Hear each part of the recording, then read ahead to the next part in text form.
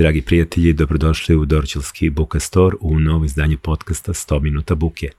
Na početku želim da vam se zahvalim svima koji nas podržavaju mesečnim donacijama ili jednokratnim uplatama.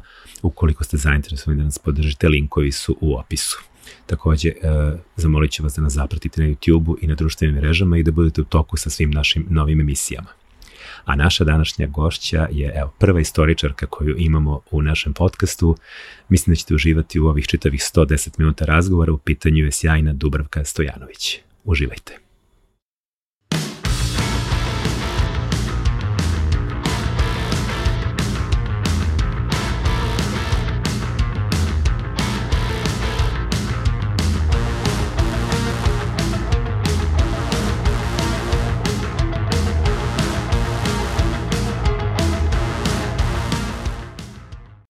Dubravka, dobar dan. Dobar dan. Kako ćemo, profesorka? Nemo. Idemo na ti. Naravno. Mnogo je razloga za naš razgovor.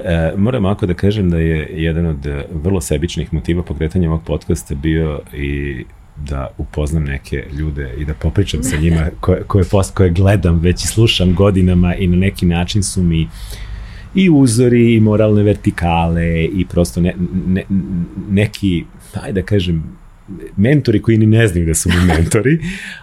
Ti si svakako jedna od njih i tako da, evo da divne zloupotrebe, da konačno sedem s tobom i da se ispričam, a da ne moram da tražim nekakav razlog, nego eto, radimo podcast. Razloga kažem mnogo, a ajde da kažemo da pošto uvek razgovor otvorimo s nečim aktuelnim i pošto je vrlo aktuelna zapravo ova vaša izložba Lavirint 90-ih, to ste postavili Dejan Ubović i Igor Štiksik, je li tako? Igor nam je bio gost ovde pre nekoliko sedmica, imali smo jedan jako lep razgovor i spomenuo je to, odnosno umeđu vremenu i dogodilo. Ta izložba Lavirint 90-ih, ona je zapravo deo jednog malo, čini mi se, i šireg projekta koji ste pokrenuli. Prvo je postavljen jedan sajt, pa ste onda napravili izložbu, pa sad ta izložba, koliko shvatam, je produžena, ima ideju da se seli u druge gradove diljem bivše zemlje. Evo, ispričaj nam malo o tom celom projektu, pa ćemo onda da razvijemo tu priču. Pa super, hvala ti na to pitanje, hvala na pozivu, uživam u ovome stvarno. Pa cijelu tu stvar je pokrenuo Dejan Ubović, direktor KC grada, koji je tako usplahirano došao i kaže, ja moram da napravim muzej 90-ih. Ako moraš, onda šta se mora. Šta se mora, to ćemo ovako, gde je problem. I onda je on sakupio ekipu, bila je s nama i Snježana Milivojević, prvo vreme, Igor Štiks i Ubović i ja. I onda smo o tome krenuli da razmišljamo i sad to je već prva jedna zanimljiva stvar, dakle mi nemamo nikakvo iskustvo, ne smo muzeji, mi nemamo sa izložbom iskustvo, dakle čak ni ja kao istoričarka nisam bila neka saradnica na nekoj izložbi, dakle iskustvo nula, ali kao mora se, Dejan mora da bude izložba, mora bude muzej, sad je gotovo. I onda smo tako krenuli još 21. godine. I sad tu je već nekoliko tu zanimljivih stvari. Recimo, bilo mi je strašno važno u junu kad smo otvorili izložbu, imali smo jednu tribinu, bila je tu Milica Tomić, stvarno mislim danas naša najuticajnija vizualna umetnica, i ona je govorila o tome, kaže, ljudi, vi ste napravili čudo, ali to ste napravili jer niste iz struke. Aha. I to je recimo meni sad bilo strašno zanimljivo, ona je to dalje obrazlagala, jer inače su u životu stalno profesionalizam, mrzim amatere i tako dalje. Međutim ovde, bar evo sad nastavljam da citiram Milicu, je to nama omogućila neku slobodu od discipline stručene. Znači, mi ništa nismo znali o tome, pa smo mogli stvarno da razmišljamo izvan okvira, izvan kutija. I tako da mislim da je to nešto što je pomoglo da ta izložba bude, drugčije postavljena nego što bi to možda uradili stvarno profesionalci. Druga dobra stvar koja proizlazi već iz one prve rečenice, što nismo imali ni dinara. I evo, podstičem sve ljude koji nemaju ni dinara da imaju velike ideje. Što je veći deo Srbije, da. Što je veći deo Srbije, ali hoću da kažem, stvarno ima smisla, jer mi smo 2 godine radili na toj izložbi. Dakle, nije bilo ono kao nema love, ne radimo, čekamo lovu. Kad imaš lovu, imaš rok. Tako je. I ti imaš da pogineš za tih nekoliko meseci koji si dobio uz tu lovu. Mi uopšte ništa od toga nismo imali. Niti lovu, niti rok. Mi smo 2 godine smo se ubili radeći. Mi smo se svake nedelje nalazili najmanje jednom nedeljno i svaki od tih predmeta prevrtali, tražili bolji eksponat koji će jače da izloži. Vi ste zapravo radili da to bude najbolja moguća izložba, a nije ošte bila ideja kad to mora da bude, nego samo desit će se jedno. Bez love si, što bi rekao drug Marks, slobodan čovek, potpuno, i krećeš u velika dela. Jasno. Šalim se, mislim, nije baš dobra poruka, ali hoću svima koji nemaju para da kažem da vredi i da se mora onda raditi, da će se onda ipak nešto desiti. Taj proces rada na toj izložbi, kako to izgleda, ok, to vidimo rezultat s polja, ali šta se dešava sa tobom iznutra dok radiš takvu izložbu? Koliko je to terapeutski ili je malo možda i strašno kad se radi ovakva izložba? Da li si ti imala neke svoje lične demone koji su se ponovo javili, jer svi smo mi proživjeli tu deceniju i ona je svima nama ostavila trag i svi imamo neki osjećaj možda nekog ukradenog života, izgubljenog vremena i slično. Kako je izgledalo Dubravki iznutra, kako se ona lomila radeći tu izložbu? Pa, sad tu treba malo da objasnim kako ona uopšte nastala, jer to je stvarno za sve ti 2 godine bilo mnogo faza i onda smo mi tako seli, razmišljali šta bi tu trebalo da bude. I imali smo sreću da smo imali nešto novca da pozovemo kolegi iz cele Jugoslavije, raznih struka, i kustose, i istoričare, pisce, i da njima to izložimo.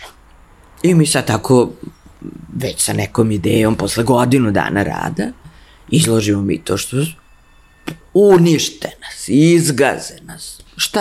Šta ovde nema ništa novo, ovo je totalno banalno, šta vi u stvari hoćete da kažete, šta vi hoćete kod posetioca da izazovu. Ubili Bogu nam. Tako da je to stvarno bio jedan dramatičan trenutak, kažem, posle godinu dana rada.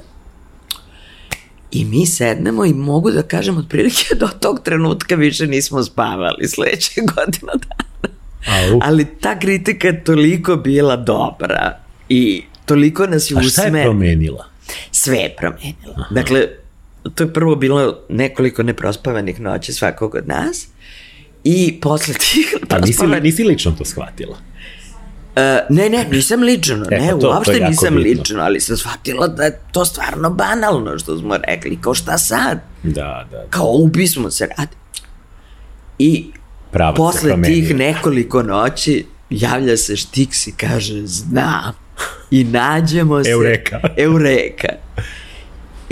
Jer oni su stalno govorili, vi morate neki koncept da predstavite. Šta je koncept? Kaže Štiks, lavirint. Lavirint je početak priče i kraj priče. Jer ako mi hoćemo postavimo pitanje da li smo izašli iz 90. Da li umemo da izađemo iz 90. Da li hoćemo da izađemo iz 90. To je možda i glavno pitanje. To je glavno pitanje. Jer svaki lavirint ima ulaz i izlaz. Tako je. Ali treba da ga nađeš, treba da hoćeš da ga nađeš, da umeš da ga nađeš. I kao to. I posle u mnogim drugim krizama sa konkretnim eksponatima i tako dalje, na kraju bi rekli, ma što je vez, ma nećemo ne stavimo eksponat, stavit ćemo lavirint sam, prazni zidovi, izvoli razmišljaj. Sve što ogledalo da se samo čovjek vidi, bukvalno. Svuda ogledalo, pa ti. I to je to. Tako da je to bilo, dakle, ne samo rešenje, nego i ogromno olakšanje, jer smo već imali koncept zahvaljujući tom lavirintu. I onda smo te naše ideje, kritikovane kao banalne s razlogom, shvatili da treba da upakujemo svaku mnogo širi koncept. Dakle, da ne može da bude, zabava, recimo 90-ih, koja je sad nešto na velikom glasu i klinci se lože kao super, zabava 90-ih, otkidam i kao, gde vidite zabavu? Nego onda se ta soba zove noć. I onda u toj sobi je zabava, ali i bombardovanje. Da. I prostitutke, i oružje, i ne znam, arka. Dakle, to je noć 90-ih. To je noć 90-ih. Znači, eto, onda smo išli na te veće koncepte i to je valjda to na šta Milica misli kad kaže imali ste neku slobodu da eto, odjednom razmislite potpuno izvan okvira. To je slobođeni, da. Sad pitao si za mene lično, to je stvarno dodatno opterećenje u svemu tome, jer ne samo što smo to svi preživeli, nego sam ja tada negde završila fakultet, postala aktivna u antiratnom pokretu, znači to je sada već i moja biografija, tako da je tu čovjek vrlo subjektivan i treba da bude subjektivan u krajnjoj liniji, jer tako ćeš i preneti deo tog osjećanja ljudima. Ali je strašno bilo kad smo mi konačno stigli do tih koncepata, dok ti tražiš eksponat koji će na najjači način da prenese to što ti želiš da kažeš. Tako da smo mi na kraju zaista i plakali u nekim situacijama. Jer ti moraš da plačeš kad nađeš fotografiju iz Sarajeva, koja nam je jedna od ključnih na izložbi, gde dvoje predivnih mladenaca, ona je u belom, on se doterao, trče nekom sarajevskom ulicom, znači božanstvene fotografije, jedino što je iza njih mreža protiv snajpera. I ta, recimo, fotografija se nalazi u sobi koja se zove Sreća. Da, tako izgledala Sreća 90. To je Sreća. I, dakle, niz nekih takvih predmeta, evo sad se opet se ježim, jer to je onda stvarno, svaki put prolaziš, ne kroz sopstveni život, nego kroz taj užas koji su svi ti ljudi. A si očekivala da će onda i publika reagovati kao vi? Pa da, ali su stvarno vrlo različite generacije koje dolaze i neverovatno smo ponosni da je preko 80% su mladi. To je vrlo interesantno zapravo. To stvarno nismo očekivali. A šta misliš da je razlog? Pa, mislim, ima nekoliko razloga, pre svega što se izložba reklamira preko društvenih mreža. To sam teo da te pitam, da li su kanali komunikacije doprinuli tome? Mislim da je to odlično radi devojka koja je doktorirala istoriju, ali odlično radi i ovaj posao, Sanja Radović, i mislim da je to bilo ključno, da je ona uspevala da ih stalnim akcijama na Instagramu i tako dalje privuče. Mislim da ih to strašno muči. Oni su mnogi rođeni posle 90-ih, tako da... Da, ovo su deca 2000-ih čak. To su studenti, ali... Da li je to njima, sad kažemo, to je kao meni 60, tebi 50, da li je to njima tako daleko kao te decenije što su nama, ili zapravo i to je njima možda bliže nego nama ovo? Ne mogu baš da procenim, znaš. Pa evo ovako, isto mora da se kaže da je dizajn neverovatno dobro urađen, to je radio... Mislim, sigurno najbolji dizajner izložbi čitave bivše Jugoslavije, Dražan Grubišić, inače vlasnik Muzeja prekinutih veza iz Zagreba. On je to radio, sjajno. To je stvarno urađeno vrhunski i pošalje on jednu svoju mlađu saradnicu na početku da tu nešto vidi kako ćemo šta, jer mi smo gradili labirint, molim da se zna, to je izgrađeno. U prostoru Miljenko Derata, Dobračina 55, to nismo rekli. I sad dođe ta devojka koja je 98. 9. godište i mi pričamo i sad kao kažemo mi njoj, pa ko ćeš da dođeš posle da vidiš izložbu? Ne, nikako. Ja ne želim da gledam takve izložbe. Mi kao, pa zašto? Kao, ne mogu, toliko su te 90. prisutne u mojoj porodici, mi non stop njih pominjemo, svi smo negde oštećeni, tim neko izgubio u porodici posao, neko je poginuo, neko je morao se iseli, kao ne, ali ovako jedna prenaglašena reakcija. I mi kažemo, ali to je za tebe baš. Tako je. Jer ti vidiš da su tu 90. u tvojoj mami, tate, u celom tvom odrastanju, iako si rođena mnogo posle toga. I mislim da je to u stvari odgovor, to jeste za njih neka, ne znam koja decenija, davna, ali je užasno prisutna, da ne govorim politički, da ne govorim u regionu, ali prisutna u svakoj porodici i opterećuje ih. Jako ih opterećuje. Da li je uopšte bilo ispraćeno kroz zvanične medije? Tu je bilo nekoliko zanimljivih iskustava, bilo je u politici, to nas iznenadilo. RTS je snimio vrlo dug prilog koji trebalo se emituje nekog utorka, nije se emitovao do sad, ali smo već bili iznenađeni što su uopšte došli.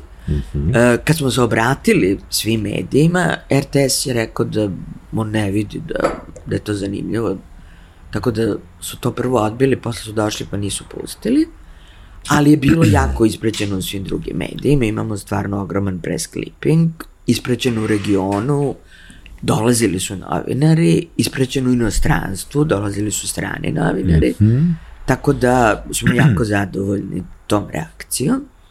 I jedino što je izostalo, da ne prizovem, su neke vrste napada od verbalnih do fizičkih. To se nije desilo. Da. I to je neobičan. Mi smo na početku, imamo čak predviđen novac za security. To mi je isto bilo interesantno. Pomislio sam, mada rekao, ok, ajde, sad to nekako nije... Nijedan, kad god je spominjena ta izložba, nekako nije sad tu bio nikakav kontekst neke priče o krivici, odgovornosti, nego prosto su pozvani ljudi da to vide. Jer znamo kako su izgledali pokušaj nekakvih izložbi ovde, koji su bili na bilo koji način edgy malo. To. Ali dobro, to je nekako pozitivno, ali prosto mislim da imaju sad kao važnija posla. Možda imaju važnija posla, da. Ili su na odmoru. Strašno zanimljivo, prosto bi da ih pitam. Kao to kažeš, to niste došli na razbijete. Da, ili dođu pa da kažu šta misle. Mislim, to je već ti problem s takvim ljudima, što zapravo oni bi da dođu i da ruše i da lome. I da se tuku.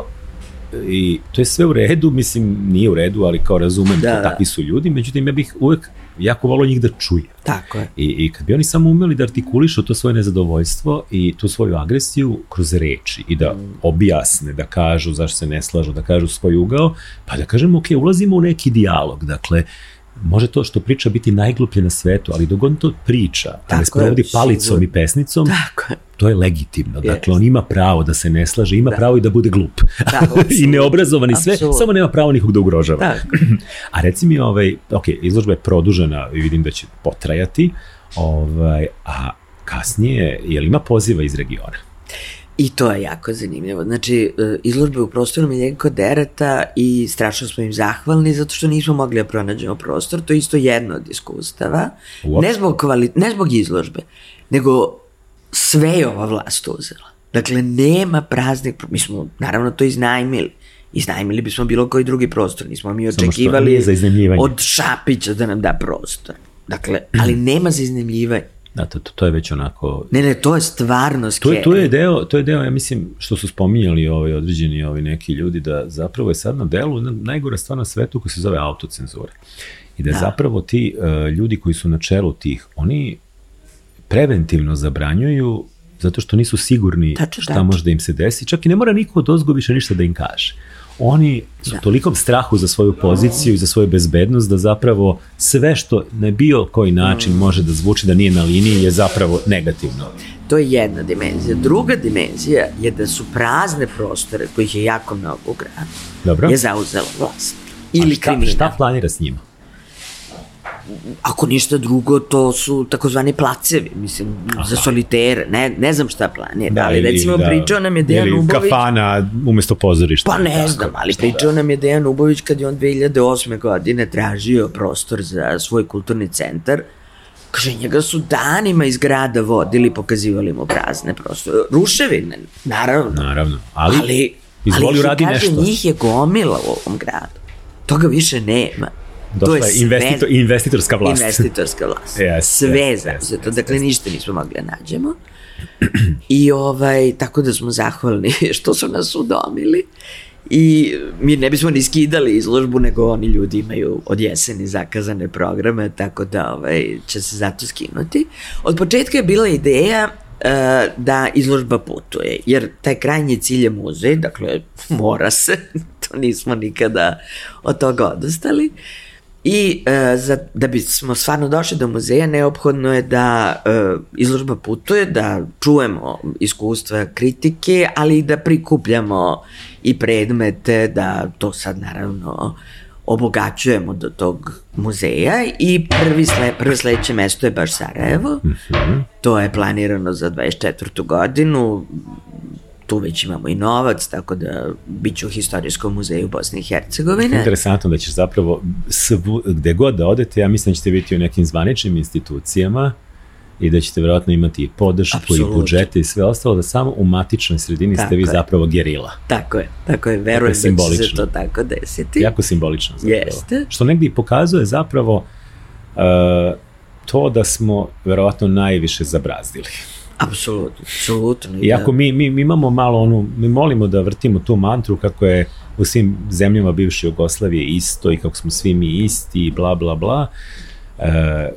Postoje naravno stvari gde možemo da prepoznamo i isti sistem, isto sve naravno, ali mislim da je ovde kod nas to otišlo malo predaleko i zapravo da ovde kod nas smo došli do one najogoljenije zapravo verzije te vladavine bahatosti i one koje više nema potrebu čak ni da šminka. Da.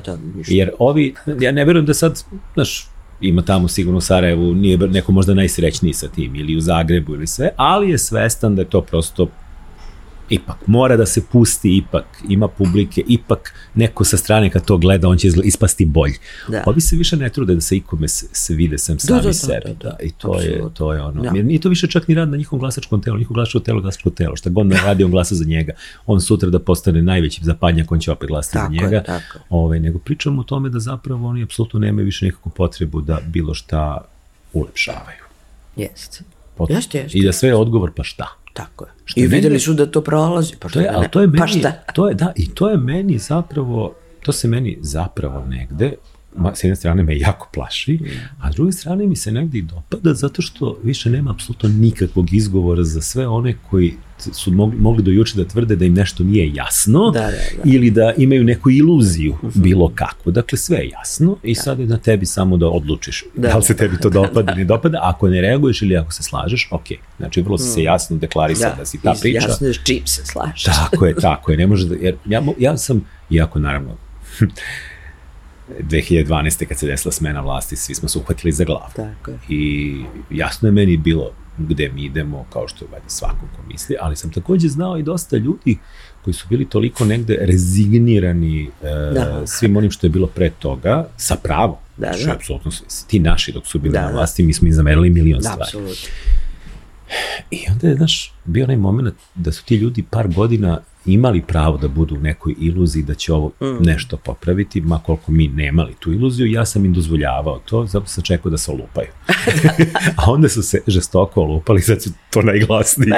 Ali dobro, to je isto okej, znači pošteno je izeznuti se. Mislim, znamo mnogo belih listića i znamo svega. Bio je onaj Brislavski sporazum vrlo brzo izgledalo kao nešto će se desiti. Jeste. I kao delovalo ti kao malo, čekaj, malo se zauzdala inflacija, malo ono. Međutim, to je naravno bilo samo dimna zavesa za neke stvari koje su došle i to, prosto to je sistem koji kad pogledaš je sproveden i u Mađarskoj i u Izraelu, svi su u Turskoj, svi su to već prošli, sve znaju oni to. Dobro. Znači, dobro, si zadovoljna ovim što, kako je cela ta priča prošla? Mislim, jesi... Prezadno. To je najvažnije, zapravo 2 godine nekog tvog rada, uz sve ostalo što radiš. Mislim, to podsjetimo da se ne baviš ti samo time. Ti predaješ, jel tako, na fakultetu, pišeš knjige, imaš naučne radove, sve ostalo. Ovo si uzela kao jedan pro bono projekat. Baš tako. Bukvalno, ali zapravo takve stvari čoveku donose vjerojatno najveću radost. Apsolutno. Ne sjećam se da si imala veliko uzbuđenja, stvarno. Između ostalog i zbog te treme, kao pošto u što smo se sad upetljali, kao zašto mi sad ovo radimo, kao pošto radimo, kao svako ima svoju finu škrinjicu, svoj posao, kao šta me sad tera, radim izložbu, pobogu. Ali kao ne, ali to je stvarno, baš je to jedno uzbuđenje, neverovatno. I eto sad nadamo se, znači prvo Sarajevo, pa Zagreb, pa Skoplje i nadamo se i Prištini negde na kraju. Svaka takva sredina će zapravo imati neke svoje dodatke na izložbu. Da, kako da ne. I svaka ta sredina i zapravo svaki taj grad, svaki taj centar čini mi se da ima neku svoju, znači to ti je bukvalno kao Rašomon 90-ih, svako ima svoj ugao. I drugačije, evo kada je bila Rumena Bužarovska ovde, ona je baš pričala o tome, znači meni recimo Skopje delovalo iz ugla Beograda kao jedna prijatna oaza 90-ih, pa znaš, normalno, ja se sećam, vidi, ja sam početkom 1994. je bio Dedavram, sećaš se? Pre toga smo mi imali prazne prodavnice. Ja sam pre Dedavrama igrom slučaja nešto otišao do Skopje i do Soluna, nije bitno. U svog slučaju, kad sam ja došao u Skopje, meni je Skopje izgledalo kao metropola posle Beograda, što je, jeli, onako, baš sad ti kao, pa je li tako? Pa zaista je tako. Prvo, bilo je osvetljeno, ovdje je bio mračan tada. Pod dva, bilo je nešto puno stranaca. Mislim, umproforaca uglavnom, ali čuo se neki engleski jezik i to. Mogu se da vidiš čoveka druge boje kože. Treća stvar je bila šok samoposluge. Koje meni inače, meni je fetiš samoposluge, gde god idem prvo samoposluge, jer to meni nešto govori o društvu. Njihove samoposluge su bile jugoslovenske samoposluge. Dakle, bilo je Kraša, znaš, bilo je... To je samo tu moglo da bude. Tako je. I ti dođeš tamo i jedan put kupuješ, ne znam, Zvečevo, braca i seka čokoladu. I meni je to tako puklo, znaš, jer to je par godina ti to nisi video, znaš. I meni je to bilo, i onda kažem, pa to meni Skopje bilo divno, a onda ti Rumena ispriča, pa da, ali znaš, narativ 90-ih je zapravo bio preslikan srpski narativ. Oni su isto bili to, onda kaže, ta albanofobija je, kaže, imala ogromne razmjere, još su imali onaj mini rat koji se desio na njihovoj teritoriji, kaže, to je to, znaš, te kvalifikacije Albanaca, najružnijim rečima, kakvi su oni, kakav je to primitivan narod, kako su oni, mislim, što smo i mi ovde se naslušali, i onda, znaš, ti zapravo shvatiš da to je spolja jedno, iznutra je nešto drugo. Tako da verujem da će, Priština posebno, Priština će ti biti veliki izazov zapravo, ali verujem da tamo isto ima mnogo ljudi kojima će to biti jako zanimljivo da vide zapravo onu drugu stranu i da vide zapravo da... Pa tačno to što si rekao, nama je užasno važno da svi ti ljudi vide drugu stranu. Pričaju svako samo o sebi, svi su totalno... Svi su najveće žrtve. Narci su i najveće žrtve. Pazi, Sarajevo ima taj sindrom. Ma kako da ne? Sarajevo ne može, i znam s ljudima iz Sarajeva kad sam pričao da i njih koji su normalni jako nervira taj narativ, da ne može da se izađe iz tih 90-ih i da je nekako njima sve oprošteno jer su oni bili u opsadi tolike godine. Onda naša priča, mi smo bombardovani, znaš, to je najstrašnije nešto na svetu. Znaš, i svako ima najstrašniju priču. Onda kad se vide sad svi ti uglovi tu zajedno na tim užasno potresnim fotografijama. I kad vidiš da su tamo bili neki ljudi s druge strane koji nisu to odobravali i koji su se borili, protestovali i koji su zapravo bili ugroženi zbog toga zato što se nisu slagali sa nečim što se njima dešavalo. To je neka linija pomirenja. To je neka priča, što kaže, mislim da krivci za ono što se nama desilo, oni se brzo pomire. Oni se zapravo nikada nisu ni svađali. Oni su se samo dogovarali. Oni su nas svađali i zapravo mi, mislim, glupo je da se mi s jedne strane mirimo jer nismo krivi za to, ali s druge na neki način smo odgovorni. Nismo krivi, ali smo odgovorni. I onda sa te strane mislim da je to pomirenje među nama, normalnim ljudima, zapravo negde, puštanje tih nekih tenzija i prelazak u neku normalnu komunikaciju. Pa evo, recimo, jedna od tih soba u Lavirintu se zove Nepristajanje i mislim da su svi koji su dolazili iz regiona, imali smo opet jednu konferenciju s tim kolegama, plus gosti, najviše bili iznenađeni time. Dakle, tu dimenziju niko nigde nije znao. Tako je. I svi se i dalje trude da toga nije bilo u stvari, jer to nikome ne odgovara, ni jednoj vlasti ne odgovara. Upravo to, idealno da imamo, da smo svi crni jedni drugima, a beli smo sebi. Tako. I onda je to sve idealno. Sad cela ova soba koja podrazumeva recimo one užasno potresne priče o ne samo vojnicima, o generalima koji su izvršili samoubistvo, recimo general, sad sam zaboravila njegovo prezime, izvinjam se, ali na Visu koji je odbio da puca, da bombarduje Split i koji je izvršio samoubistvo, general ili general Vlado Trifunović. Kako se to gurne. Kako se to gurne. Da, ali se zato... Barović, general Barović. Ali ima interesantno da takvi ljudi se ili prećute, ili su u tom trenutku bili proglašavani za izdajnike. Tako je. A onda smo glorifikovali Mladiće, Praljke, Gotovine i ostale. A ove smo izbrisali. Ove zapravo časne ljude smo gurnuli po tepih istorijski i najbolje da se za njih ne znam, su zapravo oni naša sramota. Tako je. Svačija sramota i zato smo i tu stavili zid časti. I okačili neke divne likove, da. Dubravka, sad bih te malo vratio unazad. Na kraju krajeva, pričali smo baš pre ovog razgovora kako je meni posebno zanimljivo da sa nekim ko se bavi istorijom pričam o njegovoj ličnoj istoriji, jer zapravo ti si neko ko na tu istoriju gleda malo drugačije od nas običnih smrtnika, kojima istorija nije zvanje, ta učiteljica života koja nas ničemu nije naučila, očigledno, loši smo učenici. Početkom 60-ih rođena negde tu kod Tašmajdana, ali tako? To je meni isto lično drag kraj i tu i živim danas. Kako je izgledao taj kraj 60-ih godina? Kako ga ti pamtiš? Ja to je jedan, mali krug koji tebi vjerojatno bio ogroman i ceo svet. Kako je izgledalo biti dete krajem 60-ih, kad si ti, da kažem, prva sećanja skupljaš? Da, pa ne sjećam se baš previše i nije bilo baš tu naročito srećno, zato što ja sam recimo zavidela mojim drugarima koji su se u to vreme selili u tek napravljen konjarnik, na primer. I tad je krenuo konjarnik i njima je bilo ludilo. To je bilo onako kako se to zvalo, nije u kraju, nego u naselju. U naselju, da. Termin. I to su bila društva, generacije koje su se tamo družile i tako dalje, a ja sam bila ko neko kućence koji su izvodili na daš i vraćali, u onaj prostor ograđen.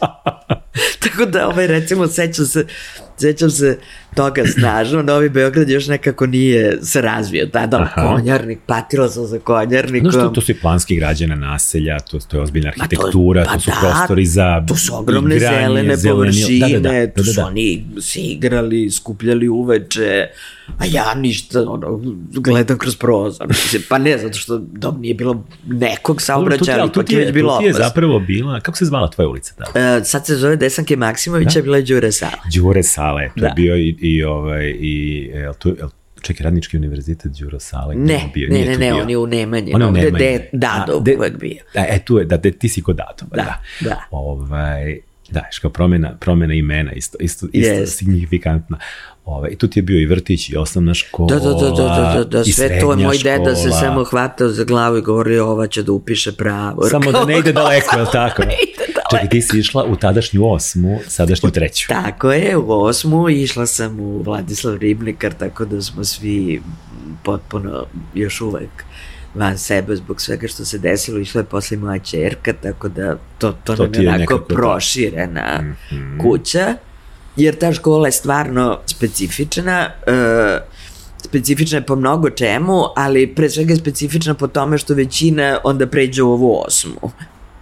Nekako je to tako. I zapravo te generacije 12 godina provedu zajedno. A mi smo proveli 12 godina, još to je bilo usmereno, tako smo mi automatski tu prelazili. Ti si imala prve dve, one šuvarice, tako da smo mi bili 10 godina zajedno. I onda se neko opredelio. Pa da, ali malo ko je otišao, tako da smo u stvari bili non stop zajedno. Danas zapravo retko za ti 12 godina se školuješ sa nekim. Pa jest.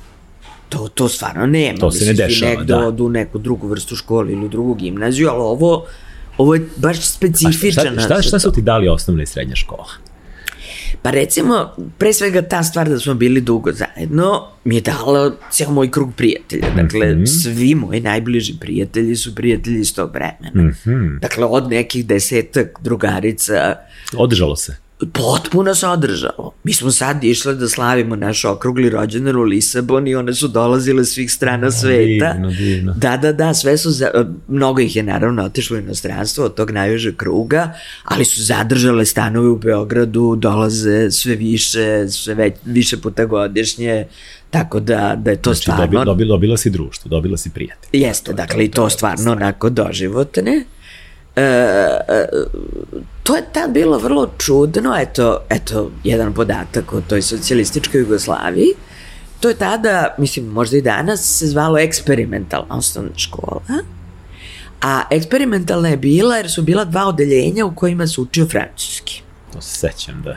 A francuski su predavali mladi Francuzi koji su odbijali da idu u vojsku, imali su već tada civilno služenje vojnog roka. Znači oni su dolazili u Beograd, imali su 23-4 godine, odmah posle faksa. I oni su govorili srpski?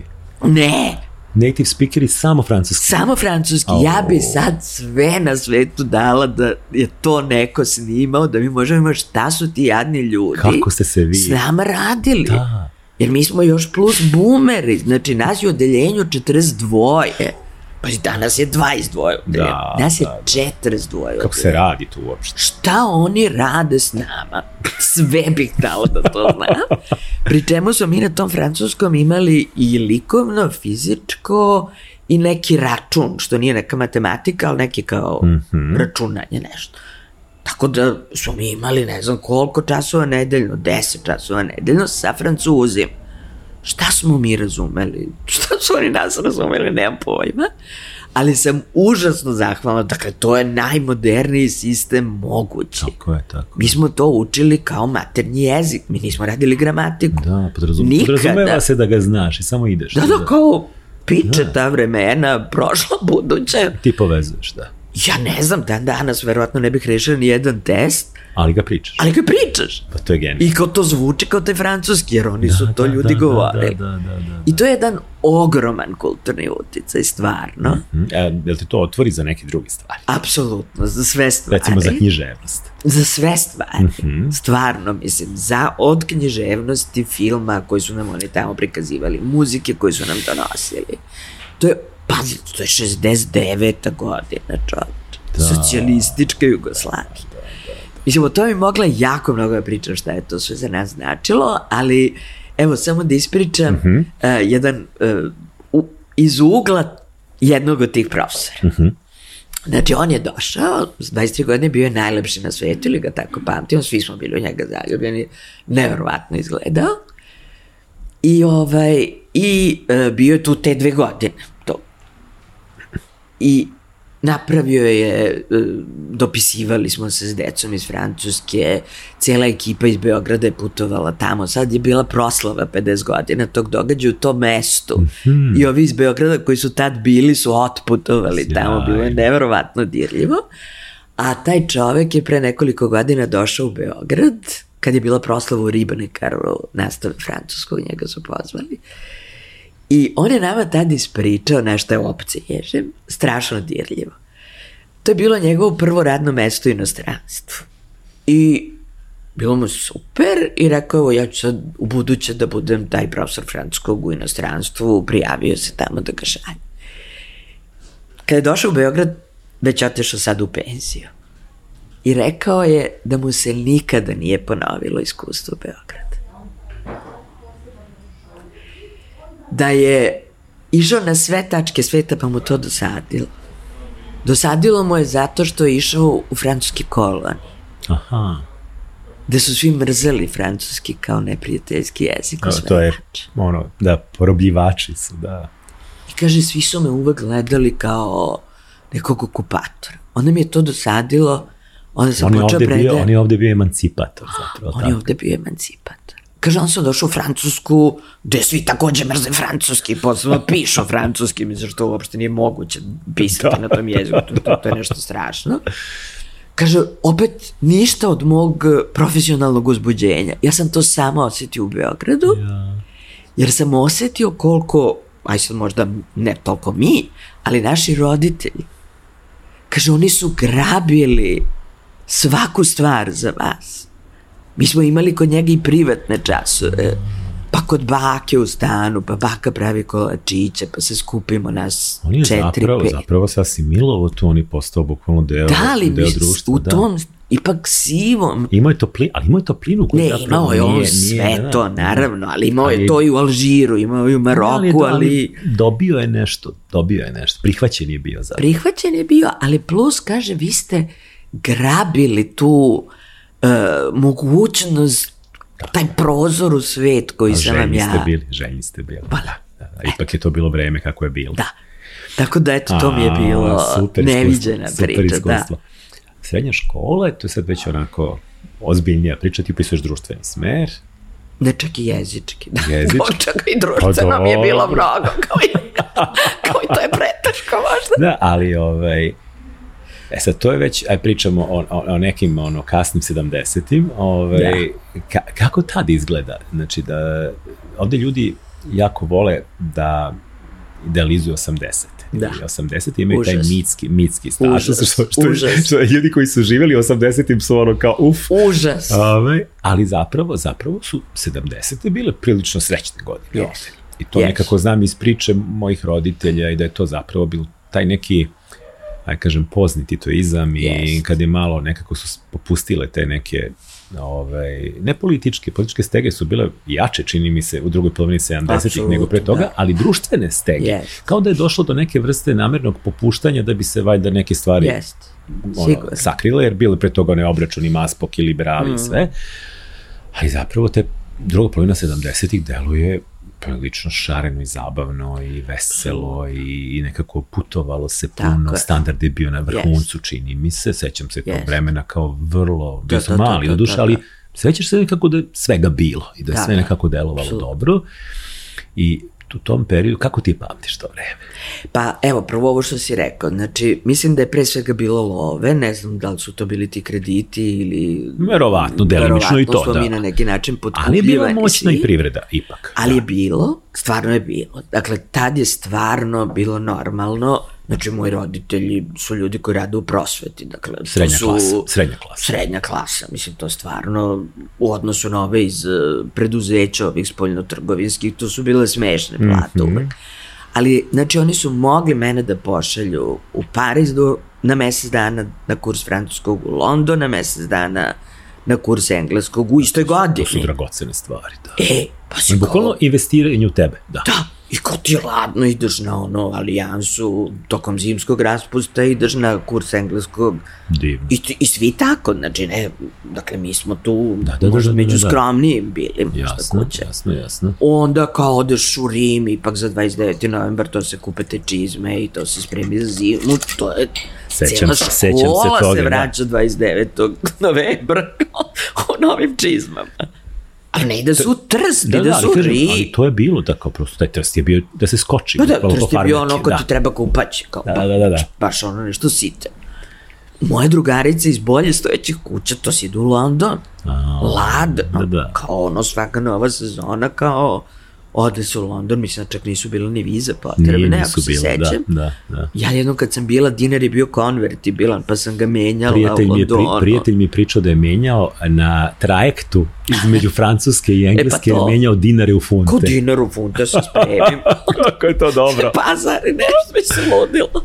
Tako da, eto, to je stvarno bilo fantastično i to je bio stvarno taj osjećaj da smo mi svet. I to je Jugoslavija bila po svojoj spoljnoj politici, po svom položaju koji je za sebe izborila, ali i tim standardom su nekako to ljudi mogli i lično da oseti.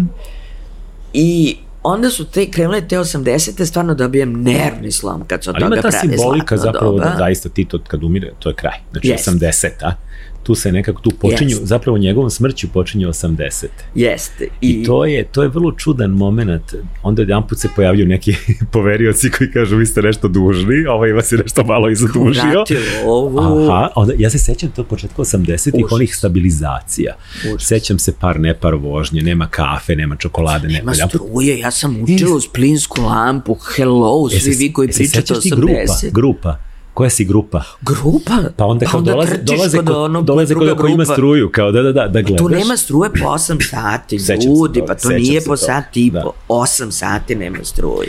I ti zapravo imaš jedan potpuno nevjerovatan šizofreniju. S jedne strane imaš taj moment da si strahovito ekonomski potrešen, tada to vreme Milke planinci, tih stvari. Strašno. A s druge strane, pazi, pritom si ti, tačno tim godinama, ti imaš 20 godina, jedan put se nešto kao provrilo je nešto, muzika, film, umetnost, pri SKC-u se nešto dešava ovde, u Zagrebu isto, u Ljubljani, Vri, nešto.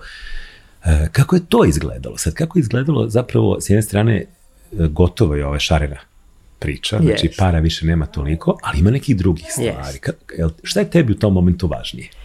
Pa naravno, važnije su ove druge stvari, ali evo sad dok si ovo pričao, setila sam se jedne analize Ivana Vejvode koji je nekom prilikom rekao napravili su rat taj 91. tačno kad je sazrela prva prava jugoslovenska generacija oslobođena Drugog svetskog rata.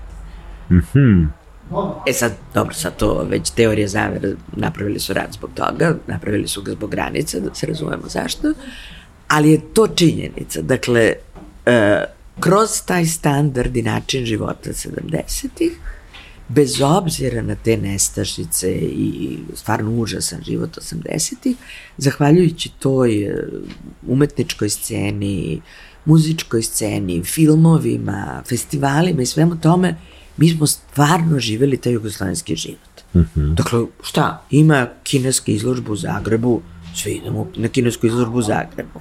Ima koncert Idola, tamo i tamo, svi se spakujemo, idemo na koncert Idola. Zapravo tebi je zapravo ta Jugoslavija ipak pružala prostor, da kažem, i čak i ako, ne možeš možda više da ideš u tu školu u Londonu, ali zapravo svašta se nešto dešava u Ljubljani, Zagrebu, Korčuli, Splitu, mislim, ima nešto Sarajevu, dakle, živo je. Jugoslavija je, na primer, napravila voz, dragi građani, taj voz je išao 4 sata, Beograd-Zagreb, Sava Ekspres, izađeš u centru, imali smo i železničku stanicu, nećete verovati. Da, u centru grada. U centru grada.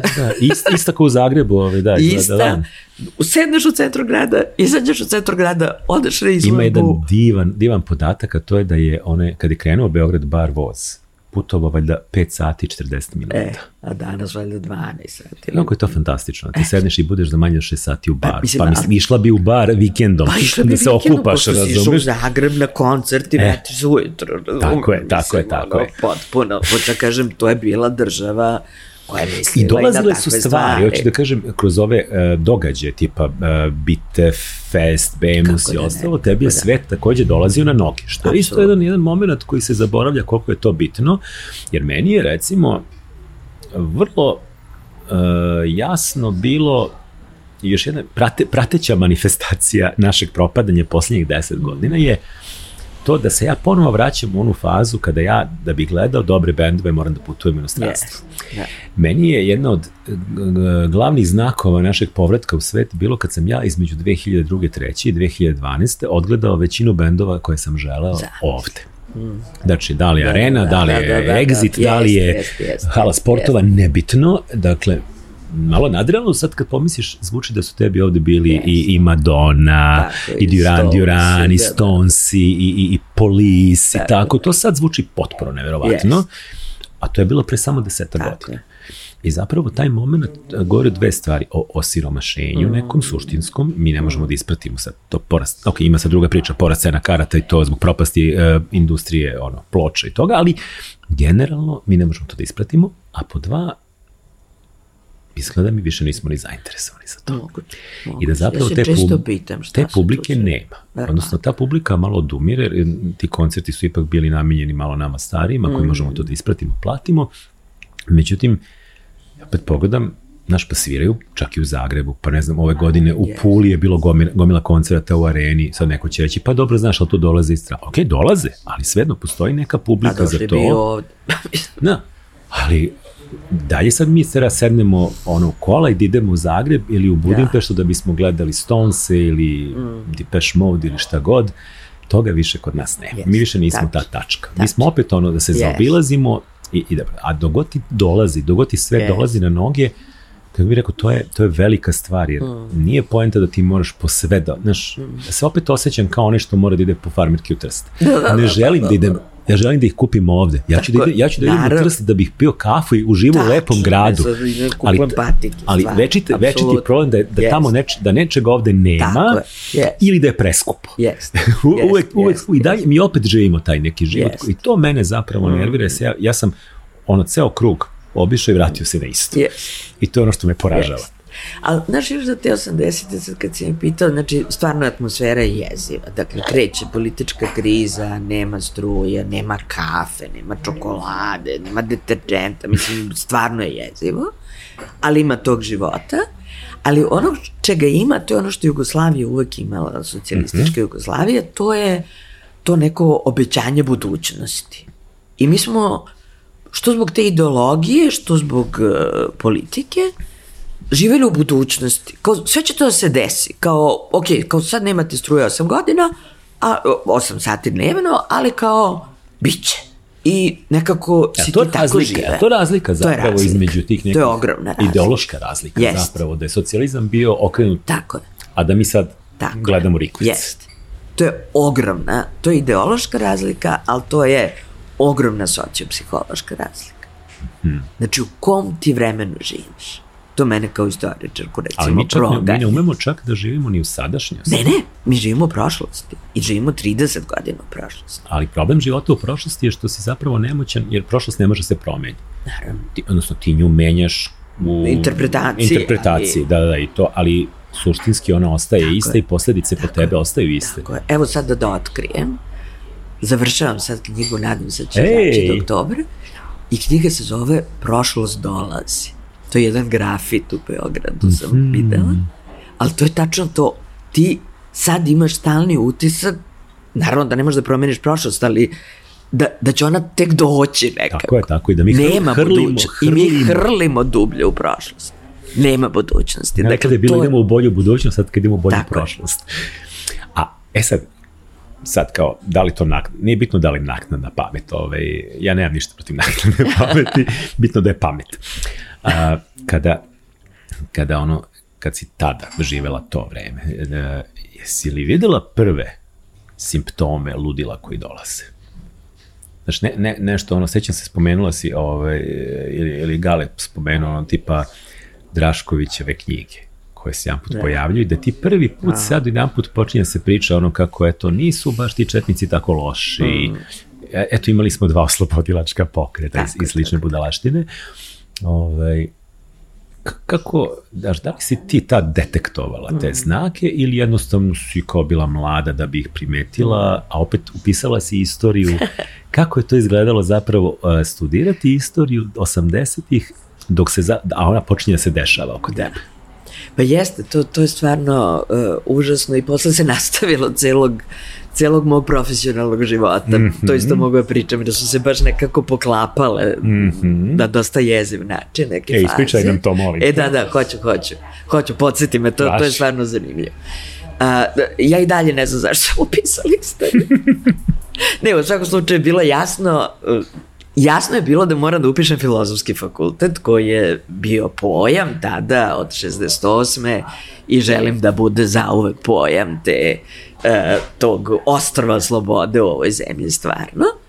Ali sad šta na filozofskom, to mi nije bilo baš sasvim jasno, dok mi jedna moja tadašnja drugarica iz 8. nije rekla, ma znaš šta, ma sve drugo mi možemo nekako da naučimo, ali tu istoriju, to stvarno ne može čovjek da nauči. Koje mi to da upišemo, pa ćemo mi to tako da naučimo, a ovo sve ostalo ćemo da čitamo, i to književnost, i sociologiju, istoriju umetnosti, to ćemo mi sve da čitamo i da znamo. A ovo ćemo nabubamo, jer kaže, ko će to inače nauči? To je jedan ubitačan i odličan argument i hvala je na to. Tako da ja upišem tu istoriju 81. godine, dakle tu sad već sve kreće, Kosovo. To je Kosovo demonstracija, ovi idu sa Titovim slikama, policija ih bije. Užas. I dolazim i potpuno se šokiram, jer te moje kolege na istoriji, oni već crtaju mape budućih srpskih osvajanja. Idu po selima po Hrvatskoj, kao ovo je naše, ne ovo je 50-50. Pola ćemo da preselimo, pola ćemo da... Ovo možda bude naše, ovde nas je malo. Kako je bilo ono? Pola ćemo da pokatoličimo, pola ćemo da preselimo, što je bilo Pavelićevo. Po prilike, tako sam obrnuo. Da. Ko što vi radite kao ljudi? Prvo kao crtamo neke mape, ćemo da vidimo dokle će ovo kad krene. Šta da krene? Mislim, dakle, to je već bilo jako razvijeno. To je bilo u nekom svetu koji ja nisam poznavala, jer sam išla na koncert u Zagreb. Da. Ali ovo je očigledno već postojalo, jer oni su ljudi imali razrađene mape 81. godine. I onda kreću, ovo što ti kažeš, kreće afera Đoko, kreće Vunena vremena, kreće nož Vuka Draškovića, i kreće ta histerija da se svi to kreću čitaju odjedno. To je bio novi fenomen. Posebno knjiga o Miluti. To sam teo da kažem, to je svaka kuća imala pa i moja. To je nešto tipa prodato u 400.000 primjeraka. 400.000 primjeraka, 18 izdanja za godinu dana. Ja sam tad sa tatom u Americi, meni mama šalje knjigu o Milutinu u Ameriku. Kao ja se vraćam za 2 meseca u Beograd, kao ne, to mora da se pročita pre ta 2 meseca. Mi stiže knjiga o Milutinu, kao mora hitno. Ako ne pročitaš odmah, ti ispadaš. Odmah kao gubiš, neverovatno. To su bili neki znaci koje, ne znam da li sam razumela, ali sam razumela nešto što mi je dan danas najstrašnije, a to je predstava Kolubarska bitka. To je bio... To je bitka. To jeste bitka. To je bitka u Jugoslavenskom dramskom iz iste te 82. 3. godine kada izlazi Vuk Drašković, Golubnjača predstava. To je sve u 82. 3. godini se dešava. I znači, predstava Golubnjača zabranjena u Novom Sadu, govori se o jami, o ustaškim zločinima, dakle tu sad već kreće to u stvari zastrašivanje naroda iz kojeg će posle izaći ono što su zvali preventivni rat. I sad ja odem na tu Kolubarsku bitku, to je, za one koji ne znaju, rađeno prema romanu Vreme smrti Dobrice Ćosića, ali izabrana je samo ta ratna epizoda. Ljudi moji, publika skače, trči za Vojvodom Mišićem. Vojvoda Mišić, Miša Janketić viče, juriš, publika trči, onda neko pogine, svi plaču. To je neki trans bio. A reci mi, je li to bila zapravo publika koja nije baš klasična pozorišna publika, nego to je zapravo predstava koji su išli oni koji i ne idu u pozorište inače, je li tako? Apsolutno, to uopšte nije bilo pozorište, viš.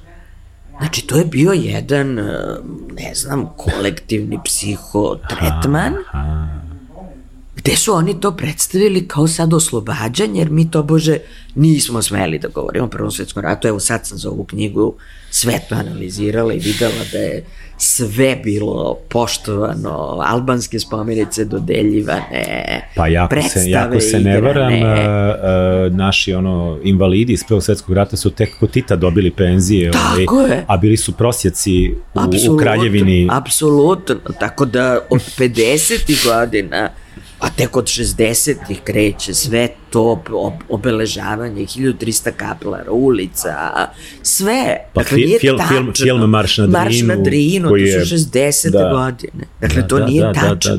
Ali je to predstavljeno kao ta prolom istorije, kako su rekli, kao mi sad nešto otkrivamo, dobro što nismo znali.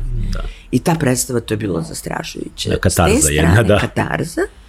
I ti vidiš tu masu koja će se posle kako je moguće, kako je interesantno da u ovakvoj jednoj zemlji su te neke predstave zapravo bile, rekao bi čovek da ovde pozorište baš nije preterano važno, ih imamo 3,5 pozorište u Beogradu, a onda pomisliš, eto ti si spomenula to.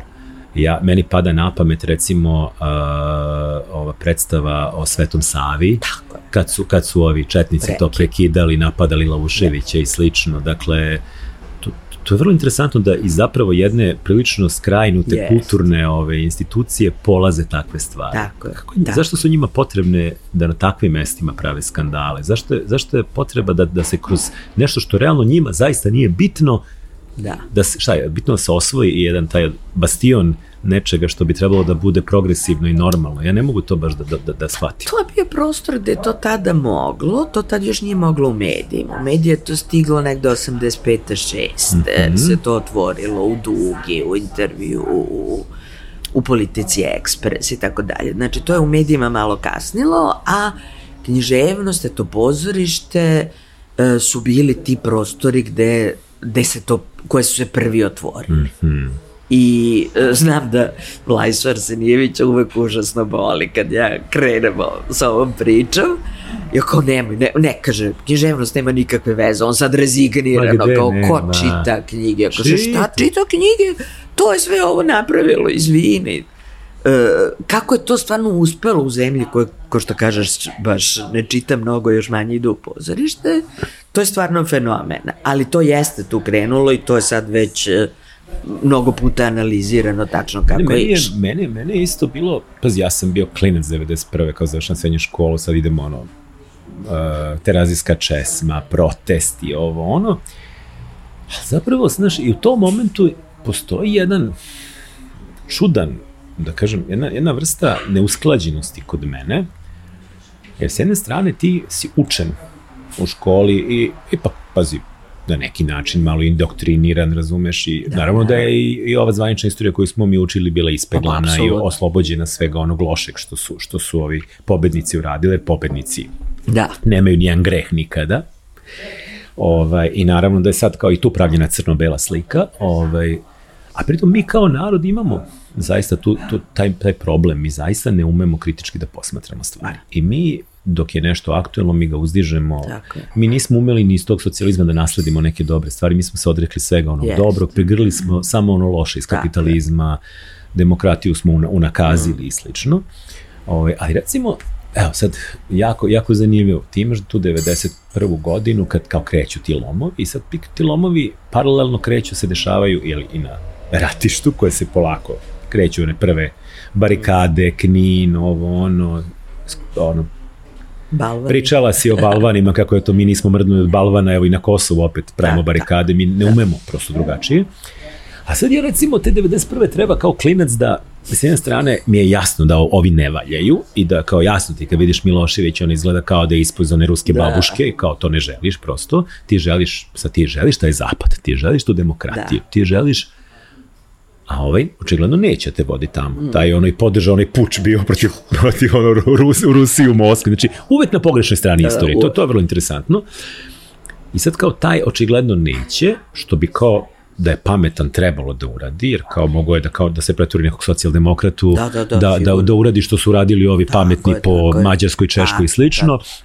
Ne, on tvrda struja, on balansira između komunista i nacionalista, a ovamo ti zapad nude neki koji ti izgledaju kao iz Bulajićevih filmova. I sad je jako problematično. Sad, ako ja odem tamo na protest protiv Miloševića, tamo kreće, boji se, bije, znaš, ovaj u balon mantilu i, znaš, kao bradurina do ovde, samo fali oni nož u zubima i kokarda, čiča Draža, ti se razumeš, veliča, i u stvari ti, taj isti Drašković što ti je kao nožem to gurao, sad ti se pojavljuje kao alternativa ovom režimu. Zapravo kao najveća alternativa, jeli? I on se je shvatio da imamo problem.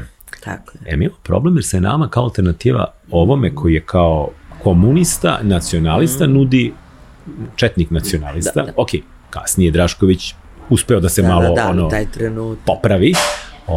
Da ona opcija koja meni deluje nekako najrazumnija, neka demokratska stranka osvaja tipa 7 mesta u parlamentu i doživljava potpuni kolaps, onda sam svedok toga da, ne znam, neki Šešelj pobeđuje nekog Pekića u Rakovici i to.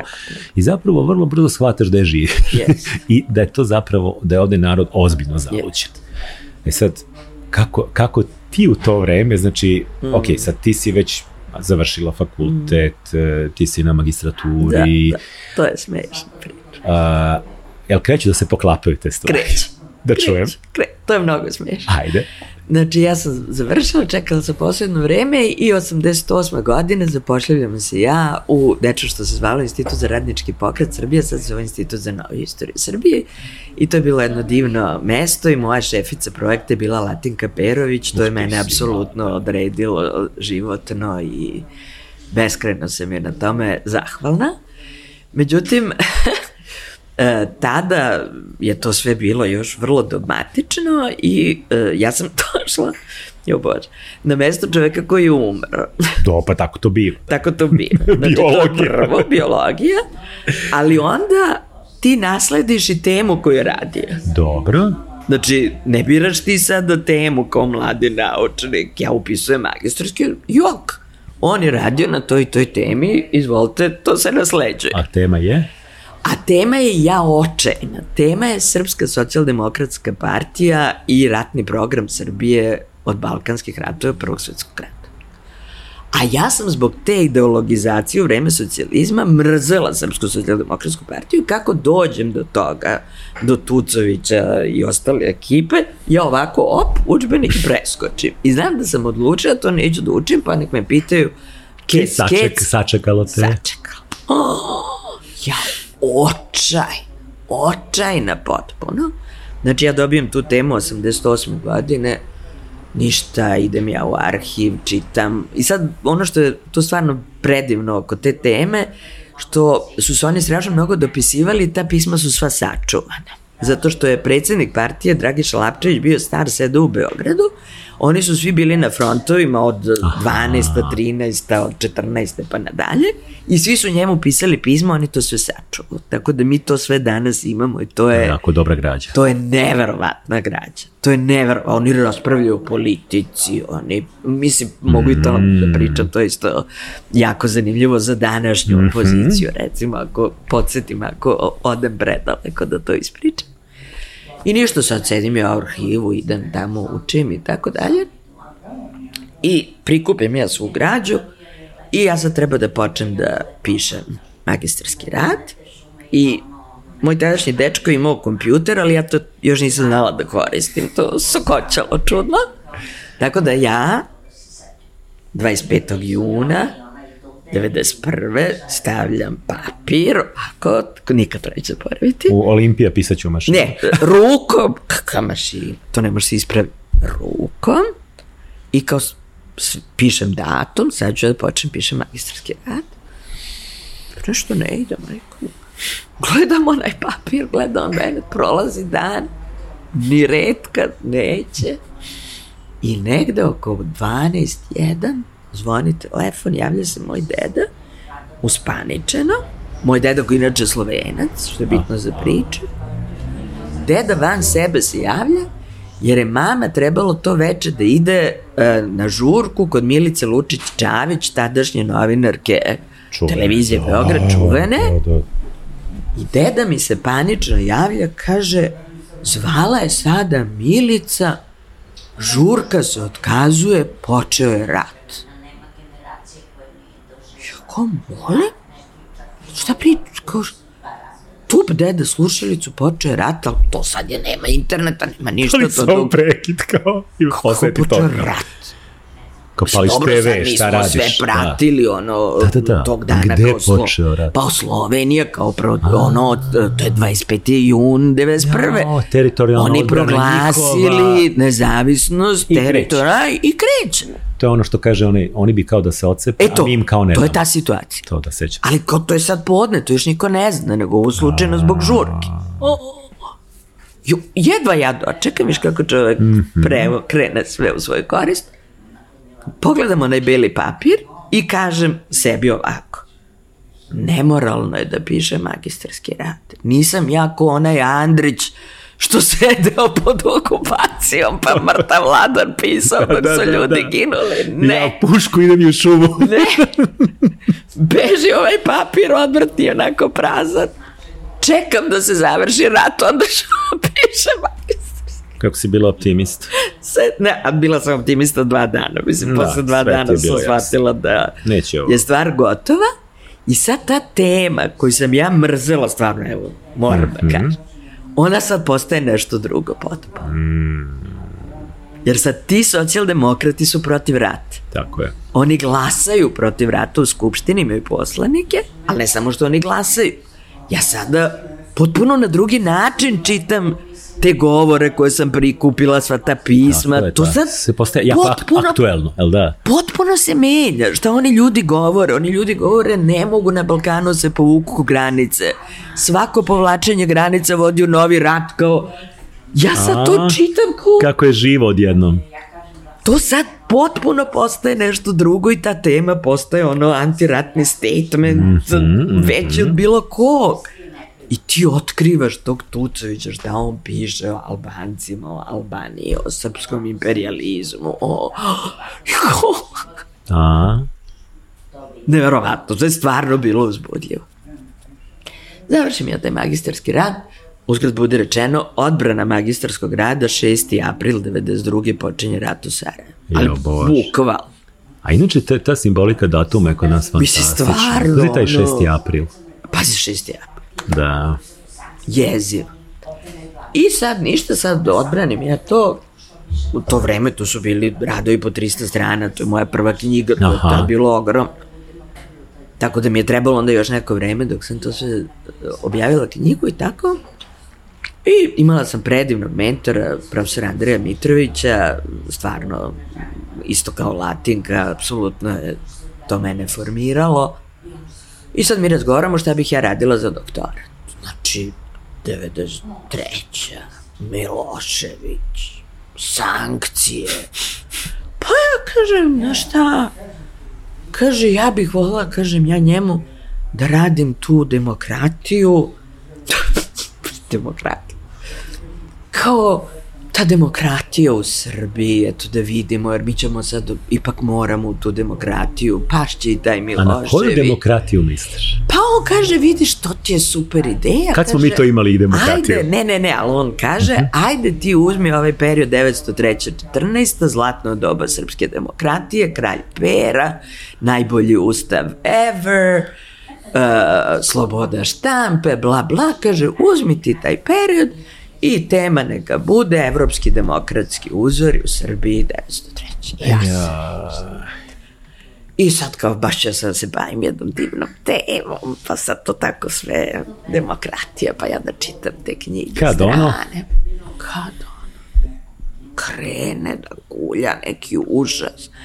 Jer mi imamo recimo sačuvani 24.000 strana stenografskih beleški Narodne skupštine. To sam čitao da si sve pročitala. To sam sve pročitala. Da si se ozbiljno zatrovala. Zatrovala. To je kao gledanje današnje skupštine. To je isto.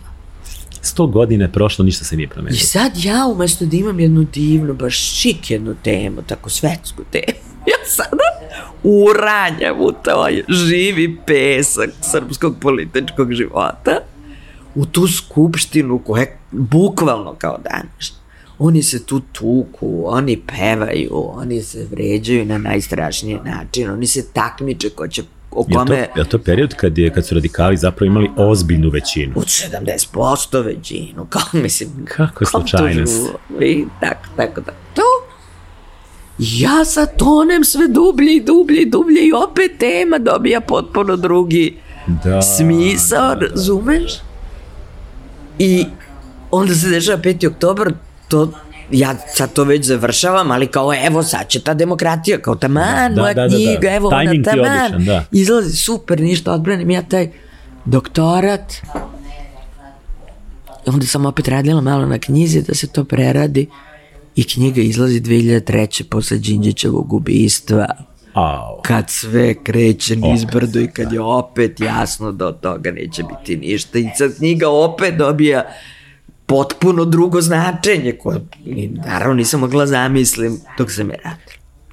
Onda, kažem ja, ne mogu ja kao više ovo, te rat, te ova politika, kao ne mogu, stvarno sam se zatrovala, a dok sam čitala tu štampom, to je neodoljivo, stvarno kao istorijski izvor i onda stalno gledaš nešto drugo, ne ovo što moraš, nego kao da vidimo malo bioskopski program, to je užasno zanimljivo, pozorišta, intrige, koga nije pozvao na slavu, kao malo da vidim, Večernje novosti, već tada, žuta štampa, božanstven izvor. I kažem ja, odlično, sad ću da se malo odmorim i da radim ja Beograd, urbanizaciju Beograda, Bog da me vidi. Sad ću ja. Kaldrma i jaslo. Kaldrma i jaslo, sad ću da uživam. Pa tramvaj, pa ulica. Tek tu 35 godina dok nisu kanalizaciju. Tek tu kreće katastrofa Beograda koju živimo i dalje, tako da... Isto. Evo, to je ta tužna priča. Kako ti, kako izgleda zapravo to, ajde kao, to je na neki način okreneš, bukvalno ti bude smešno, mislim na kraju za to. Stvarno. Ali kako ti, recimo, to jest, kako drugi izlaze na kraj sa tom tvojom demitologizacijom naše istorije. I dalje i bliže. Ok, ti se ovom bližom više baviš, ali mislim, znaš podosta i onoj pre toga. Jel su ljute kolege kad ti zapravo, recimo, objasniš da to je naše zlatno doba demokratije bilo sve samo ne to? Jel postoje otpori? Kako reaguju onda, recimo, studenti na to? Da li ih pogađa? Da li bismo radije živeli u lepoj iluziji ili nam je ipak istina draža? Ne, živjeli bismo u iluziji, naravno, to se podrazumeva, ali pa znaš šta, ovako, meni su stvarno tu ogromno pomogli Latinka Perović i Andrej Mitrović, koji su bili ti neki kišobrani i zaštite u svemu tome. Ne znam koliko sam to tada bila svesna, ali sad jesam. I nekako su oni sve nas koji smo se tu kružili oko njih su oni nekako postavili, nikad neću zaboraviti šta mi je rekla Atika Perović, toga se držim do dana današnjeg, rekla je, znate, vi sa vašim stavovima, Duco, tako ona mene zvala, kaže, vi jednostavno morate uvek da radite duplo više od svih drugih. Ohrabrović. I kaže, niće vam niko ništa smeti. Zato što mi i prema Ministarstvu nauke i prema Ministarstvu prosvete moramo svake godine, pa onda na svaki 5 godina podnosimo neke izveštaje ko je šta objavio, gde objavio i tako dalje. I onda nas na osnovu toga vrednuju, smeštaju platne razrede ili izbacuju i tako dalje. I nikad to nisam zaboravila. Tačno.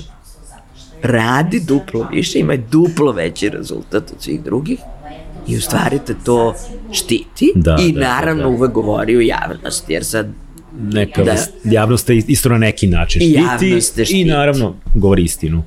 I naravno govori istinu, to sve mora naravno da bude sve proverljivo, sve to mora bude dokazano, ne možda kažeš nikad tu nije bilo demokratije i šta?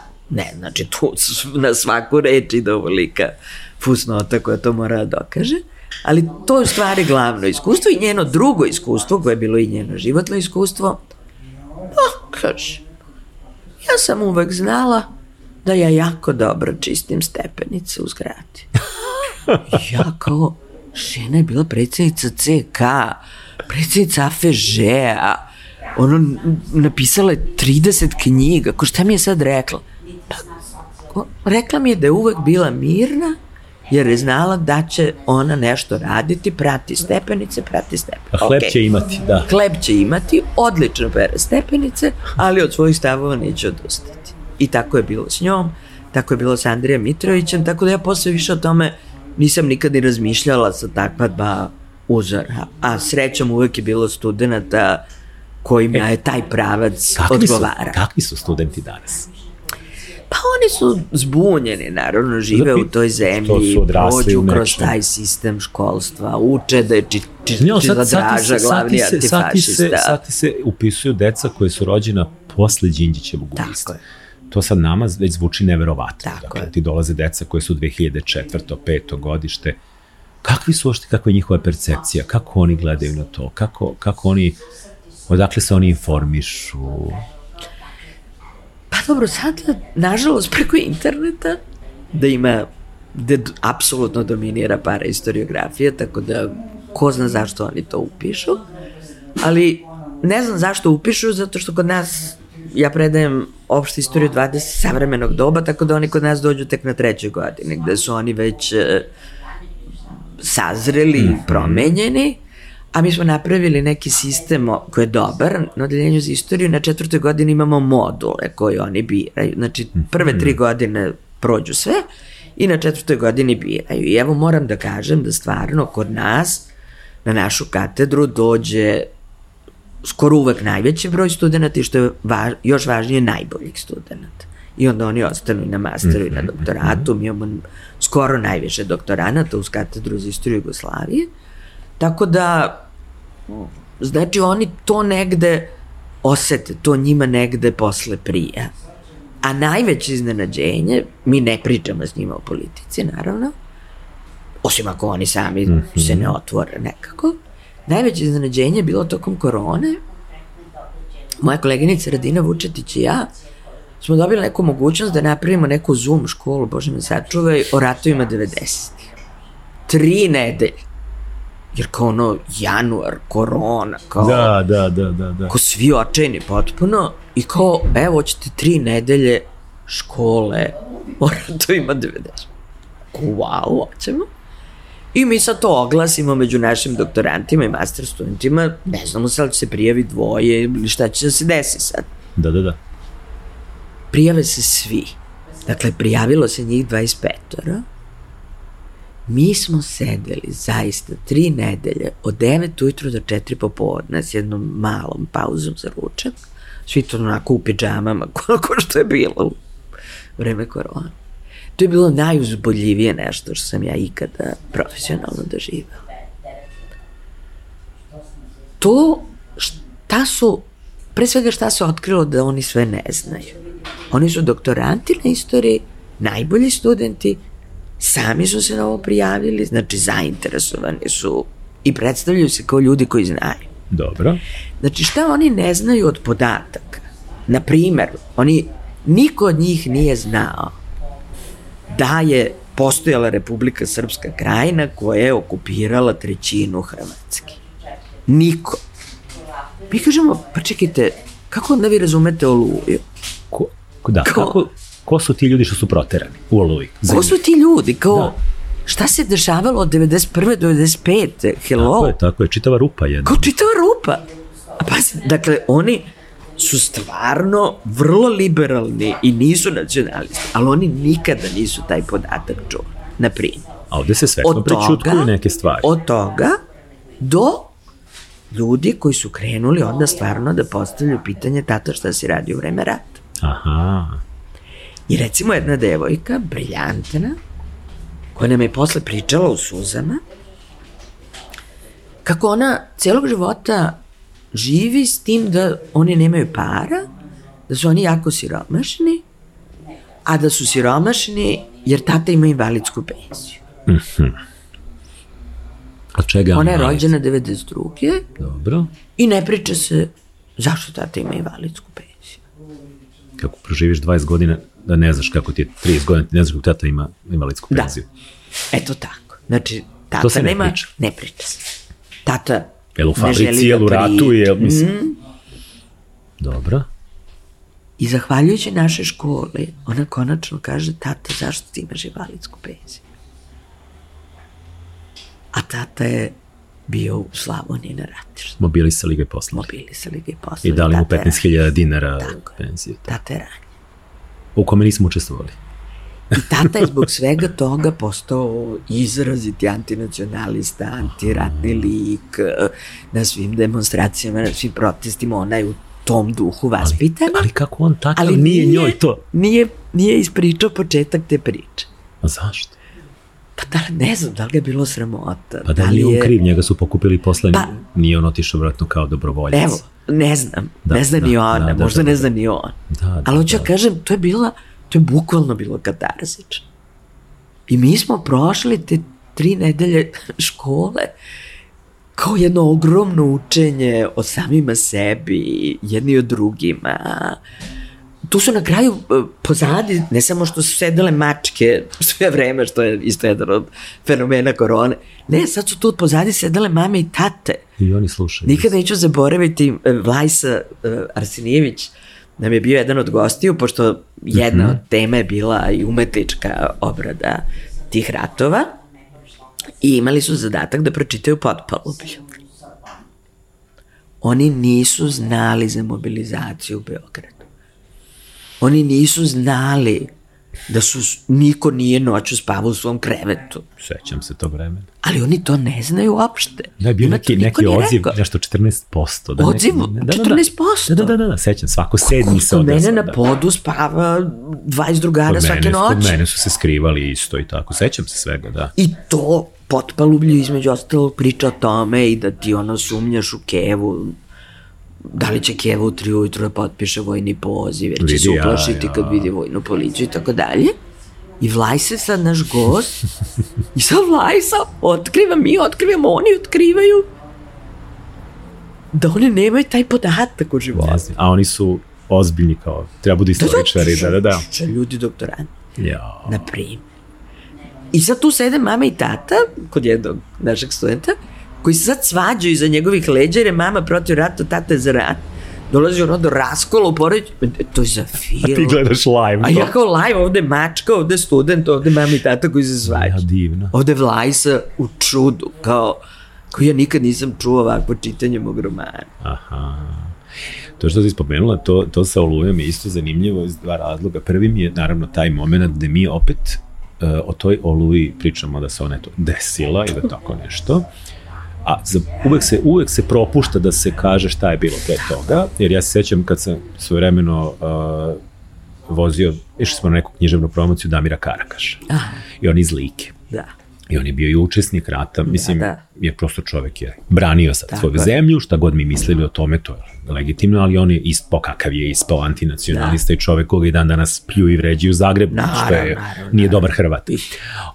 A za razliku od mnogih je učestvovao zaista u tom ratu.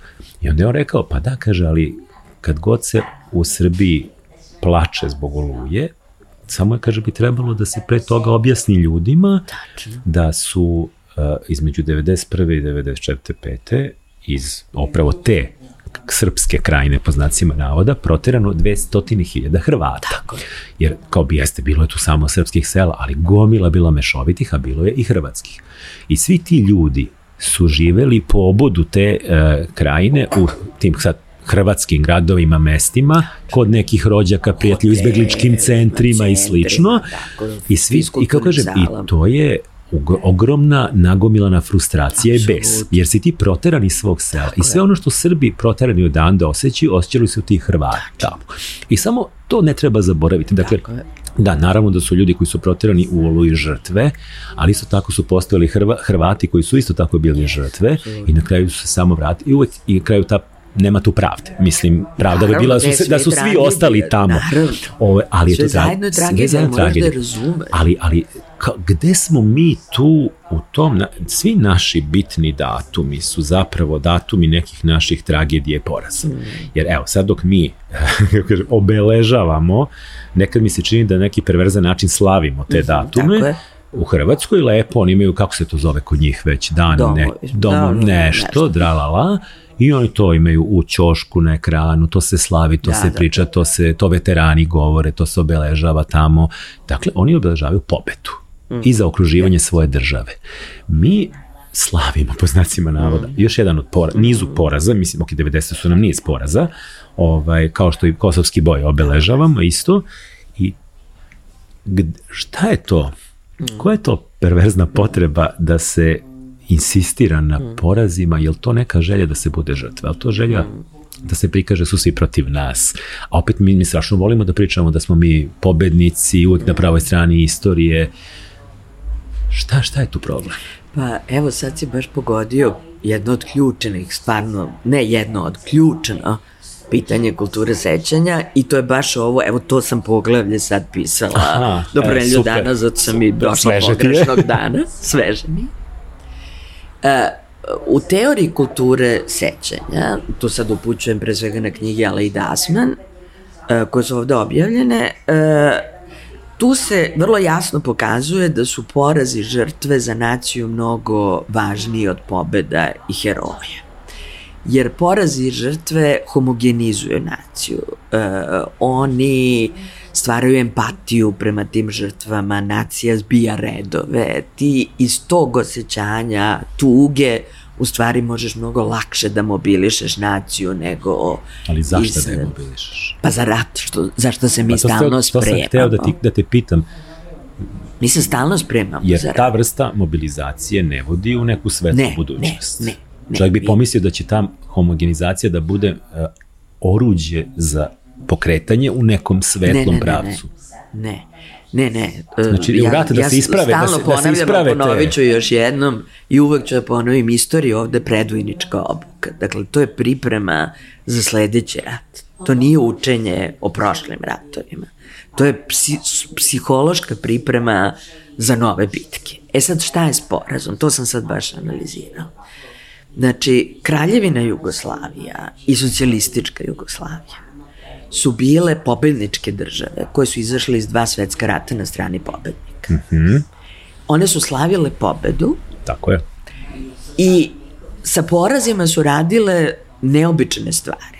Neke poraze su prećutkivale, neke poraze su pretvarili u pobede, ladno, jer pazi, većina partizanskih, ovih neprijateljskih ofanziva su porazi partizani. Da, i s ogromnim žrtvama. Sa jezivim žrtvama. Bitka za ranjenike, recimo. Bitka za ranjenike, Sutjeska, 7.000 žrtava, Užička republika, Igmanski marš, Kozara, Pravu, Jasenovac. Znači, to su uglavnom porazi. Ali su ih oni narativno pretvorili u pobede. Zato što su opstali posle tih bitka. Opstali su i sve to vodilo u svetliju budućnost. Tako je. I tako je bilo i u Kraljevini.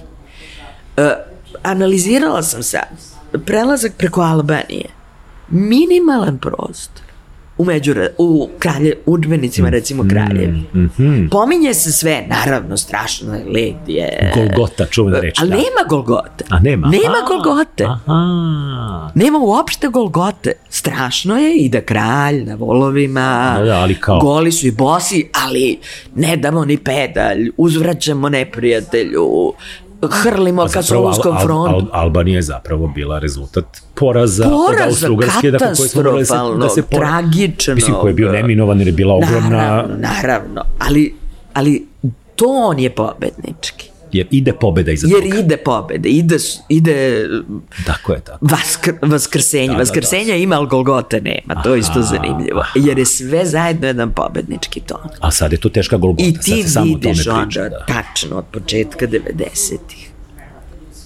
Kad kreće ogromna, u stvari, vrednosna, mentalitetska, identitetska, ne znam kako to sve da nazovem, promena tačno u pravcu koji si ti sad rekao. Pobede se sada ne samo guraju sa strane, one se otvoreno nazivaju porazom. Ne, to je bolest. Znači, Dobrica Ćosić je u vremenu smrti i posle do kraja života otvoreno govorio Prvi svetski rat je poraz. Jer je stvorena Jugoslavija. Aha, ne zbog broja žrtava ili toga? Pa kao velike žrtve, ali pogrešan cilj. Aha. Politički testament Dobrice Ćosića pred smrt, objavljeno u Nedeljniku, Prvi svetski rat je poraz. Znači, ti ne da sad pretvoriš Užičku republiku iz poraza u pobedu, što je, jedan događaj. Ne, ti svetski rat u kome si ti na pobedničkoj strani. Da si odigrao ozbiljnu ulogu. Da. Drugi svetski rat, ti se identifikao sa četnicima, čoveč. I ti si opet poražena strana. Ti naknadno biraš poraz. Ti naknadno biraš poraz. Pazi, svakog Česi koji su podigli pobunu 9. maja 45, oni se guraju u pobedničku stranu, slave pobedu. To je ne, sjajno. Ti sebe s pobedničke strane odguraš u poraženu stranu i ti imaš situaciju da Srbija na čelu s Koštunicom ne ode u Auschwitz 2005. i ne ode u Moskvu na paradu, jer to za nas više nije pobeda. Zato što su komunisti pobedili. Tako je. Mi stvari gledamo na to da je to stvari bio jedan građanski rat u kome smo mi izgubili od komunista. Tako je. Jer je došla Crvena armija. Ne jer su pobedili partizani realno, nego došla tank i okupirao i gotovo. Dobro, mi smo jedno od retkih tih koji nije uspeli da okupiraju, da nisu okupirani.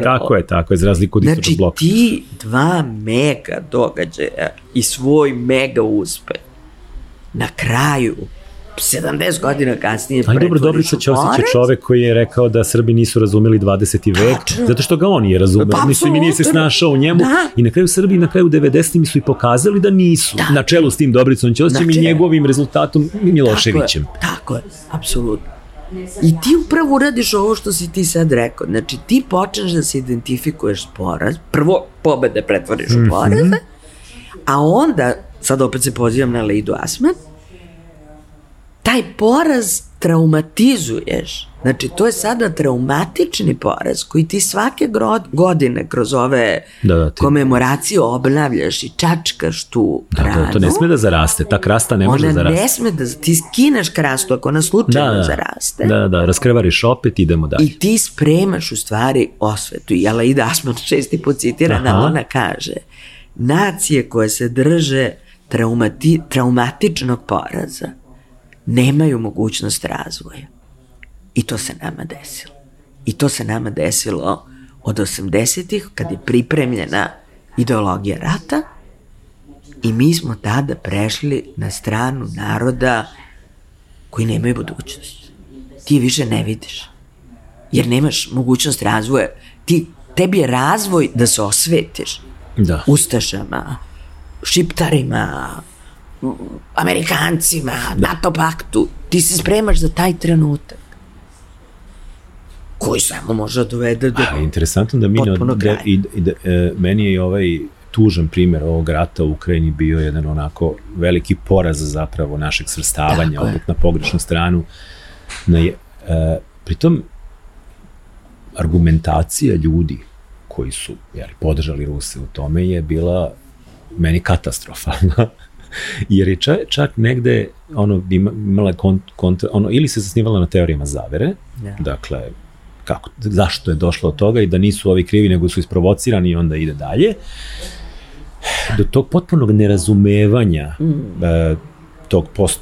i te Ukrajine, i te ukrajinske nacije, šta ta ukrajinska nacija proživela u 20. veku, onda neprihvatanje toga da je dobar deo Crvene armije koja je oslobađala su bili i ti Ukrajinci, jednostavno zalepljeno je, Ukrajinci su NATO fašisti, što je jako zanimljivo, onda ta neverovatna odsustvo empatije kod nas, ja ne znam da li smo mi u glavi te Ukrajince onda pretvorili u Hrvate, a nas u Ruse, verovatno, slično, a nijednog momenta nam nije pao na pamet da su oni možda nastradali mnogo gore nego mi od NATO-a, pa da imamo tu vrstu empatije, da nas te Ukrajinci, da su Ukrajinci bili protiv, da su nas podržali 99. i sve ostalo što Rusi baš i nisu činili tada, ali ima opravdanje za Ruse, tad su bili slabi i sve ostalo. To je recimo meni bio onako jedan civilizacijski poraz zapravo, taj moment, ta reakcija ljudi, to likovanje, to mi je bilo jako ružno i kažem, aj sad kako je dobra, mislim, ako može se govoriti o dobrim stranama rata, to je neka demistifikacija te ruske sile, nakon ovolikog vremena kad se pokazalo to nije baš tako jedna strašna mašinerija koja se pričala, taj Putin nije baš tako omnipotentni vladar kao što se pričalo, već botoksirani patuljak, sad će Rusi da me ubiju, KGB, pozdravljam ovim putem, ali znaš kako, ja ne mogu da se otmem nečemu što skoro mi je to palo na pamet i kad sam malo isto čitao te neke stvari i tvoje knjige i neke druge stvari, mene je prošla jeza od pomisli kako mi ništa nismo naučili iz istorije i kako su ovi spomenici sad što se dižu kod nas isto jedan simbol svega toga, ovaj Nemanja u monaškoj odori sa mačem, dakle to je jedan potpuni nonsens, dakle sve zajedno sa svim tim muljenjem oko para, oko toga, sve je tako strašno, ali ja sam pomislio kako mi ako hoćemo da odemo negde, znaš kako se rušili spomenici, pa mi smo mislili kad smo skidali onu zvezdu da smo ne znam šta uradili, te iluzije. Jedan zaključak do kog sam došao je zapravo, isto će me sad pljuvati jako, ali ja ću shvatiti da mi idemo dalje kad se skupimo i srušimo spomenik Nikoli Pašiću. Jer je meni zapravo taj Nikola Pašić onako dominantan na onom trgu sa onim rukama iza leđa, pogledom u daljinu, čovek koji je zapravo postavio osnove ove nakaradne srpske parlamentarne demokratije, čovek koji je bio vucibatina, prevarant, lopov, demagog, koji je donosio niz štetnih odluka po Srbiju i vodio je u jako, jako loše stvari, mi nismo nikad zauzeli kritički odnos prema njemu. Tako je. Dakle, mi od toga da mu je sin bio prevarant, trgovac šećerom, voli dete slatko, čuvena izjava u skupštini i slično, jer znaš šta onda pomisliš? Pa ako može Pašić, koji je bio sve to jako, jako dugo, koliko je on dugo u našoj istoriji? Pa u stvari 50 godina. 50 godina bio bitan faktor. Tako je. Pa zašto za 100 godina na nekom takvom mestu ne bi stajao Vučić? Tako je. Jer tu nema neke bitne razlike. Ne, to je kontinuitet. To je kontinuitet, Vučić je zapravo kontinuitet Nikole Pašića u svim tim zlog demiurga koji vuče konce okružen hohštaplerima i uvlakačima. Kako je moguće da mi slavimo Pašića i danas kao maltene najvećeg srpskog, našeg Čerčila praktično? Pa, hvala ti na ovom pitanju. Evo on rekao kakva smo mi Engleska, takav sam ja Churchill. Tako da ne možemo mu reći da nije bio iskren. Da, pa to je moja obsesivna tema, to je u stvari taj moj doktorat o demokratiji i zašto to nije uspelo i posle toga sam nastavila time da se bavim i sad opet se tu pogodila tema sa istorijskim trenutkom. Jer kad su došli Trump, Johnson, Brexit i sve te kataklizme koje su se dešavale te 16. godine pa nadalje, sam ja počela skupljam te neke moje radove baveći se populizmom i onda sam plasirala tezu da smo mi avangarda populizma. Tako je. I da smo mi to smislili u 19. veku, da mi imamo know-how da svi treba nas da pitaju, da mi sve to možemo da im objasnimo, da mi znamo kako to funkcioniše i pre svega znamo, i to se sad dokazuje u Americi, kako to teško pada. Aha. Znači, Kad ga jednom ti si imao pustiš... Trumpa 4 godine. Oni ne mogu da se oporave od tog Trumpa. Jedino što su umeli da ga skinu posle prvog mandata, to je velika stvar. Ali pogledaj posledice. Pazi, on je samo 2 ljudi u Vrhovnom sudu zamenio, oni su promenili sve. Zato što je klackalica tamo stalno. I ti vidiš, pazi, oni ne mogu se oporave, oni imaju sad 3 krivična slučaja protiv njega i još uvek je neizvesno da li će on biti, još uvek može bude predsjednički kandidat. I da sam sebe pomilu iz zatvora. Da. To je sa svog ovog. Tako je. Da. I to je Pašić zaista patentirao. Jer to je patent. Šta je patent? Patent je ta partijska država koju on napravio. Dakle, jedan od nervnih slomova koje doživljava... Partijska i klijentelistička. To je ta. Jedan od nervnih slomova koje doživljavam kad mi kažu 45. je počela partijska država. Ne, ona se naslonila na taj prethodni model koji je napravljen krajem 19. veka i koji je jedna piramida. Dakle, imaš partijsku državu i partija počinje da ti nadoknađuje sve ono što nemaš. Znači, nemaš društvo, nemaš institucije, nemaš zakon ili imaš, ali ne poštuješ i ti sad sve to rešavaš kroz partiju.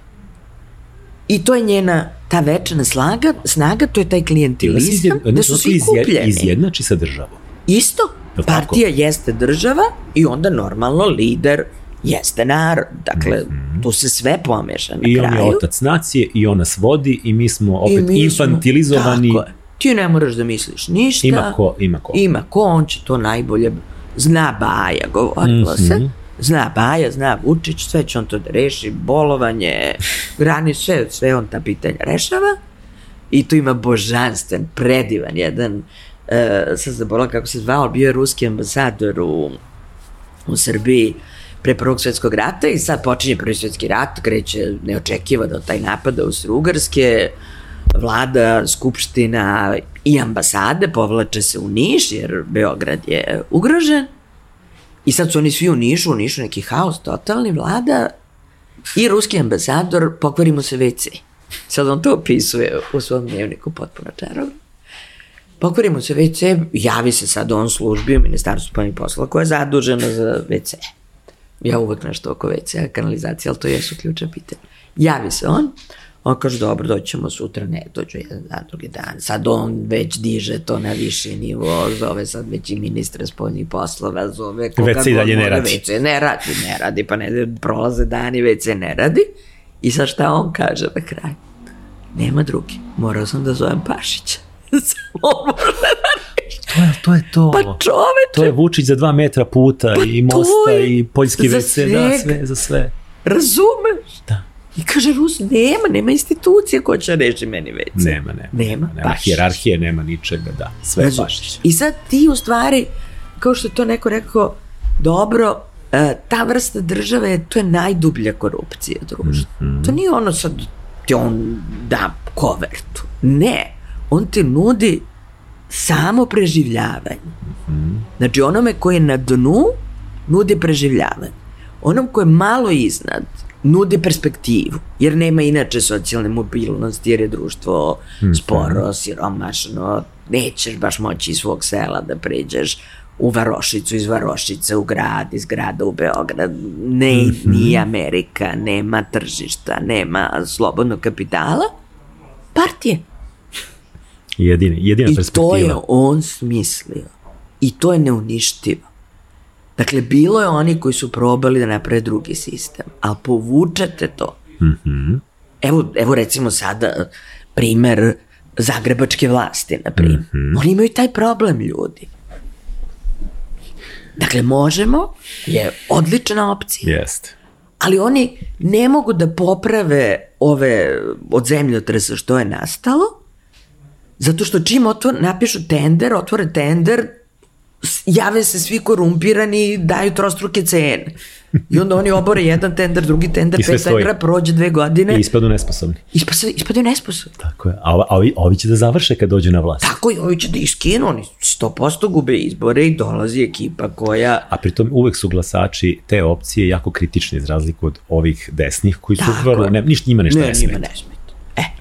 I to ti je ta korupcija društva, znači ti očekuješ i znaš, jer ti to partija uvek uči, da ako ti uđeš u sistem, ti ćeš onda stvarno mic po mic, evo tebe sina ministra kroz izvesno vreme. A i to je divan izgovor mnogim ljudima koji kažu, pa eto ja moram kroz taj sistem, hoću da nešto dobro uradim, jedini način je nemam drugi. Kroz to, da. A sad tu ima nečeg tačnog, jer oni gledaju da zapuše svaki drugi put. Jer čim bi se pokazalo da može drugčije, klati se već cijela građana. I zato oni moraju da zapušavaju, dakle to mora da ide u diktaturu, izvinjavam se gledalci. Tako je. Ali to je prosto logika te stvari. Jer on postaje sve slabiji, jer ne može da namiri sve i ostalo. To sve više košta, ti ne možeš sve te ljude, tih 700.000, koliko imaju članova, 5 miliona i tako dalje. Više nego SK, da. Više nego SK, ti ne možeš to stalno da podmiruješ i tu počinje onda da se ljulja.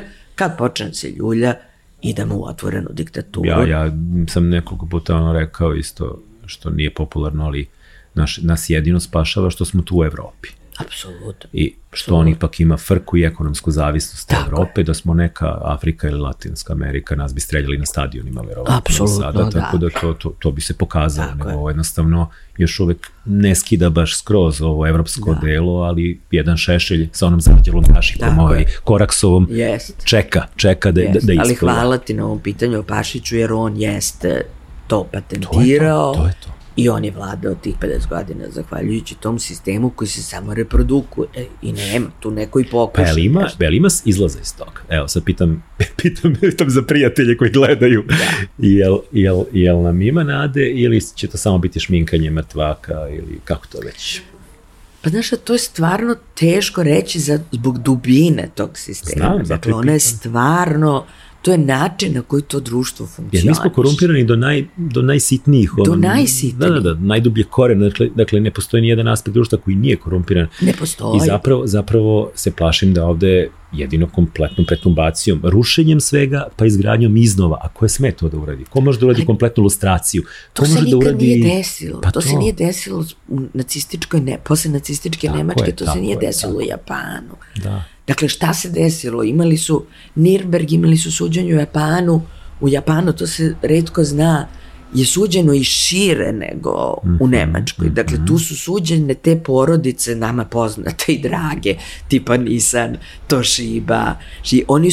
To su sve porodice i oni su napravili taj japanski osvajački rat u Drugom svjetskom ratu. Oni su svi bili zabranjeni, sve je to bilo nacionalizovano. Dakle, bila je američka okupacija od 45. do 52. 7 godina. Šta su rekli Amerikanci? Mi nemamo s kim da poslujemo. Tako je.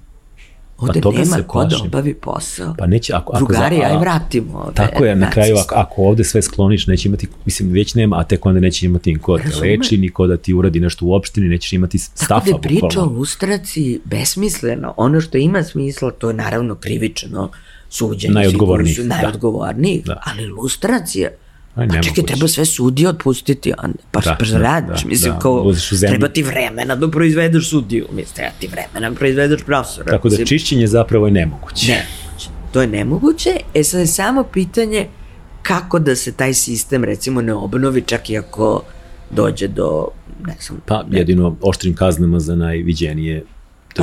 Ali nikada ti zapravo ovde nisi imala da je prethodna ekipa kaznila, da je ova nova prethodno, jer na kraju krajeva pravili su sebi odstupnicu na taj način. Tako je, pravili su odstupnicu, dogovarali su se kao i 2000-te, u krajnjoj liniji su se dogovorili, što opet moraš da razumeš, mislim. Ne, okej, nužnost, ali opet živimo sada posledice tog dogovora. Tako je. Apsolutno. Evo jedno lepo pitanje za kraj. Šta čitaš, gledaš i slušaš ovih dana? Šta te inspiriše? Imaš nešto lepo da podeliš sa publikom, da nam preporučiš nešto lepo? Nemam ništa lepo. To lepo pitanje. Čitaš li neke lepe knjige? Slušaš neku lepu muziku? Gledaš li nešto? Ne, ništa lepo.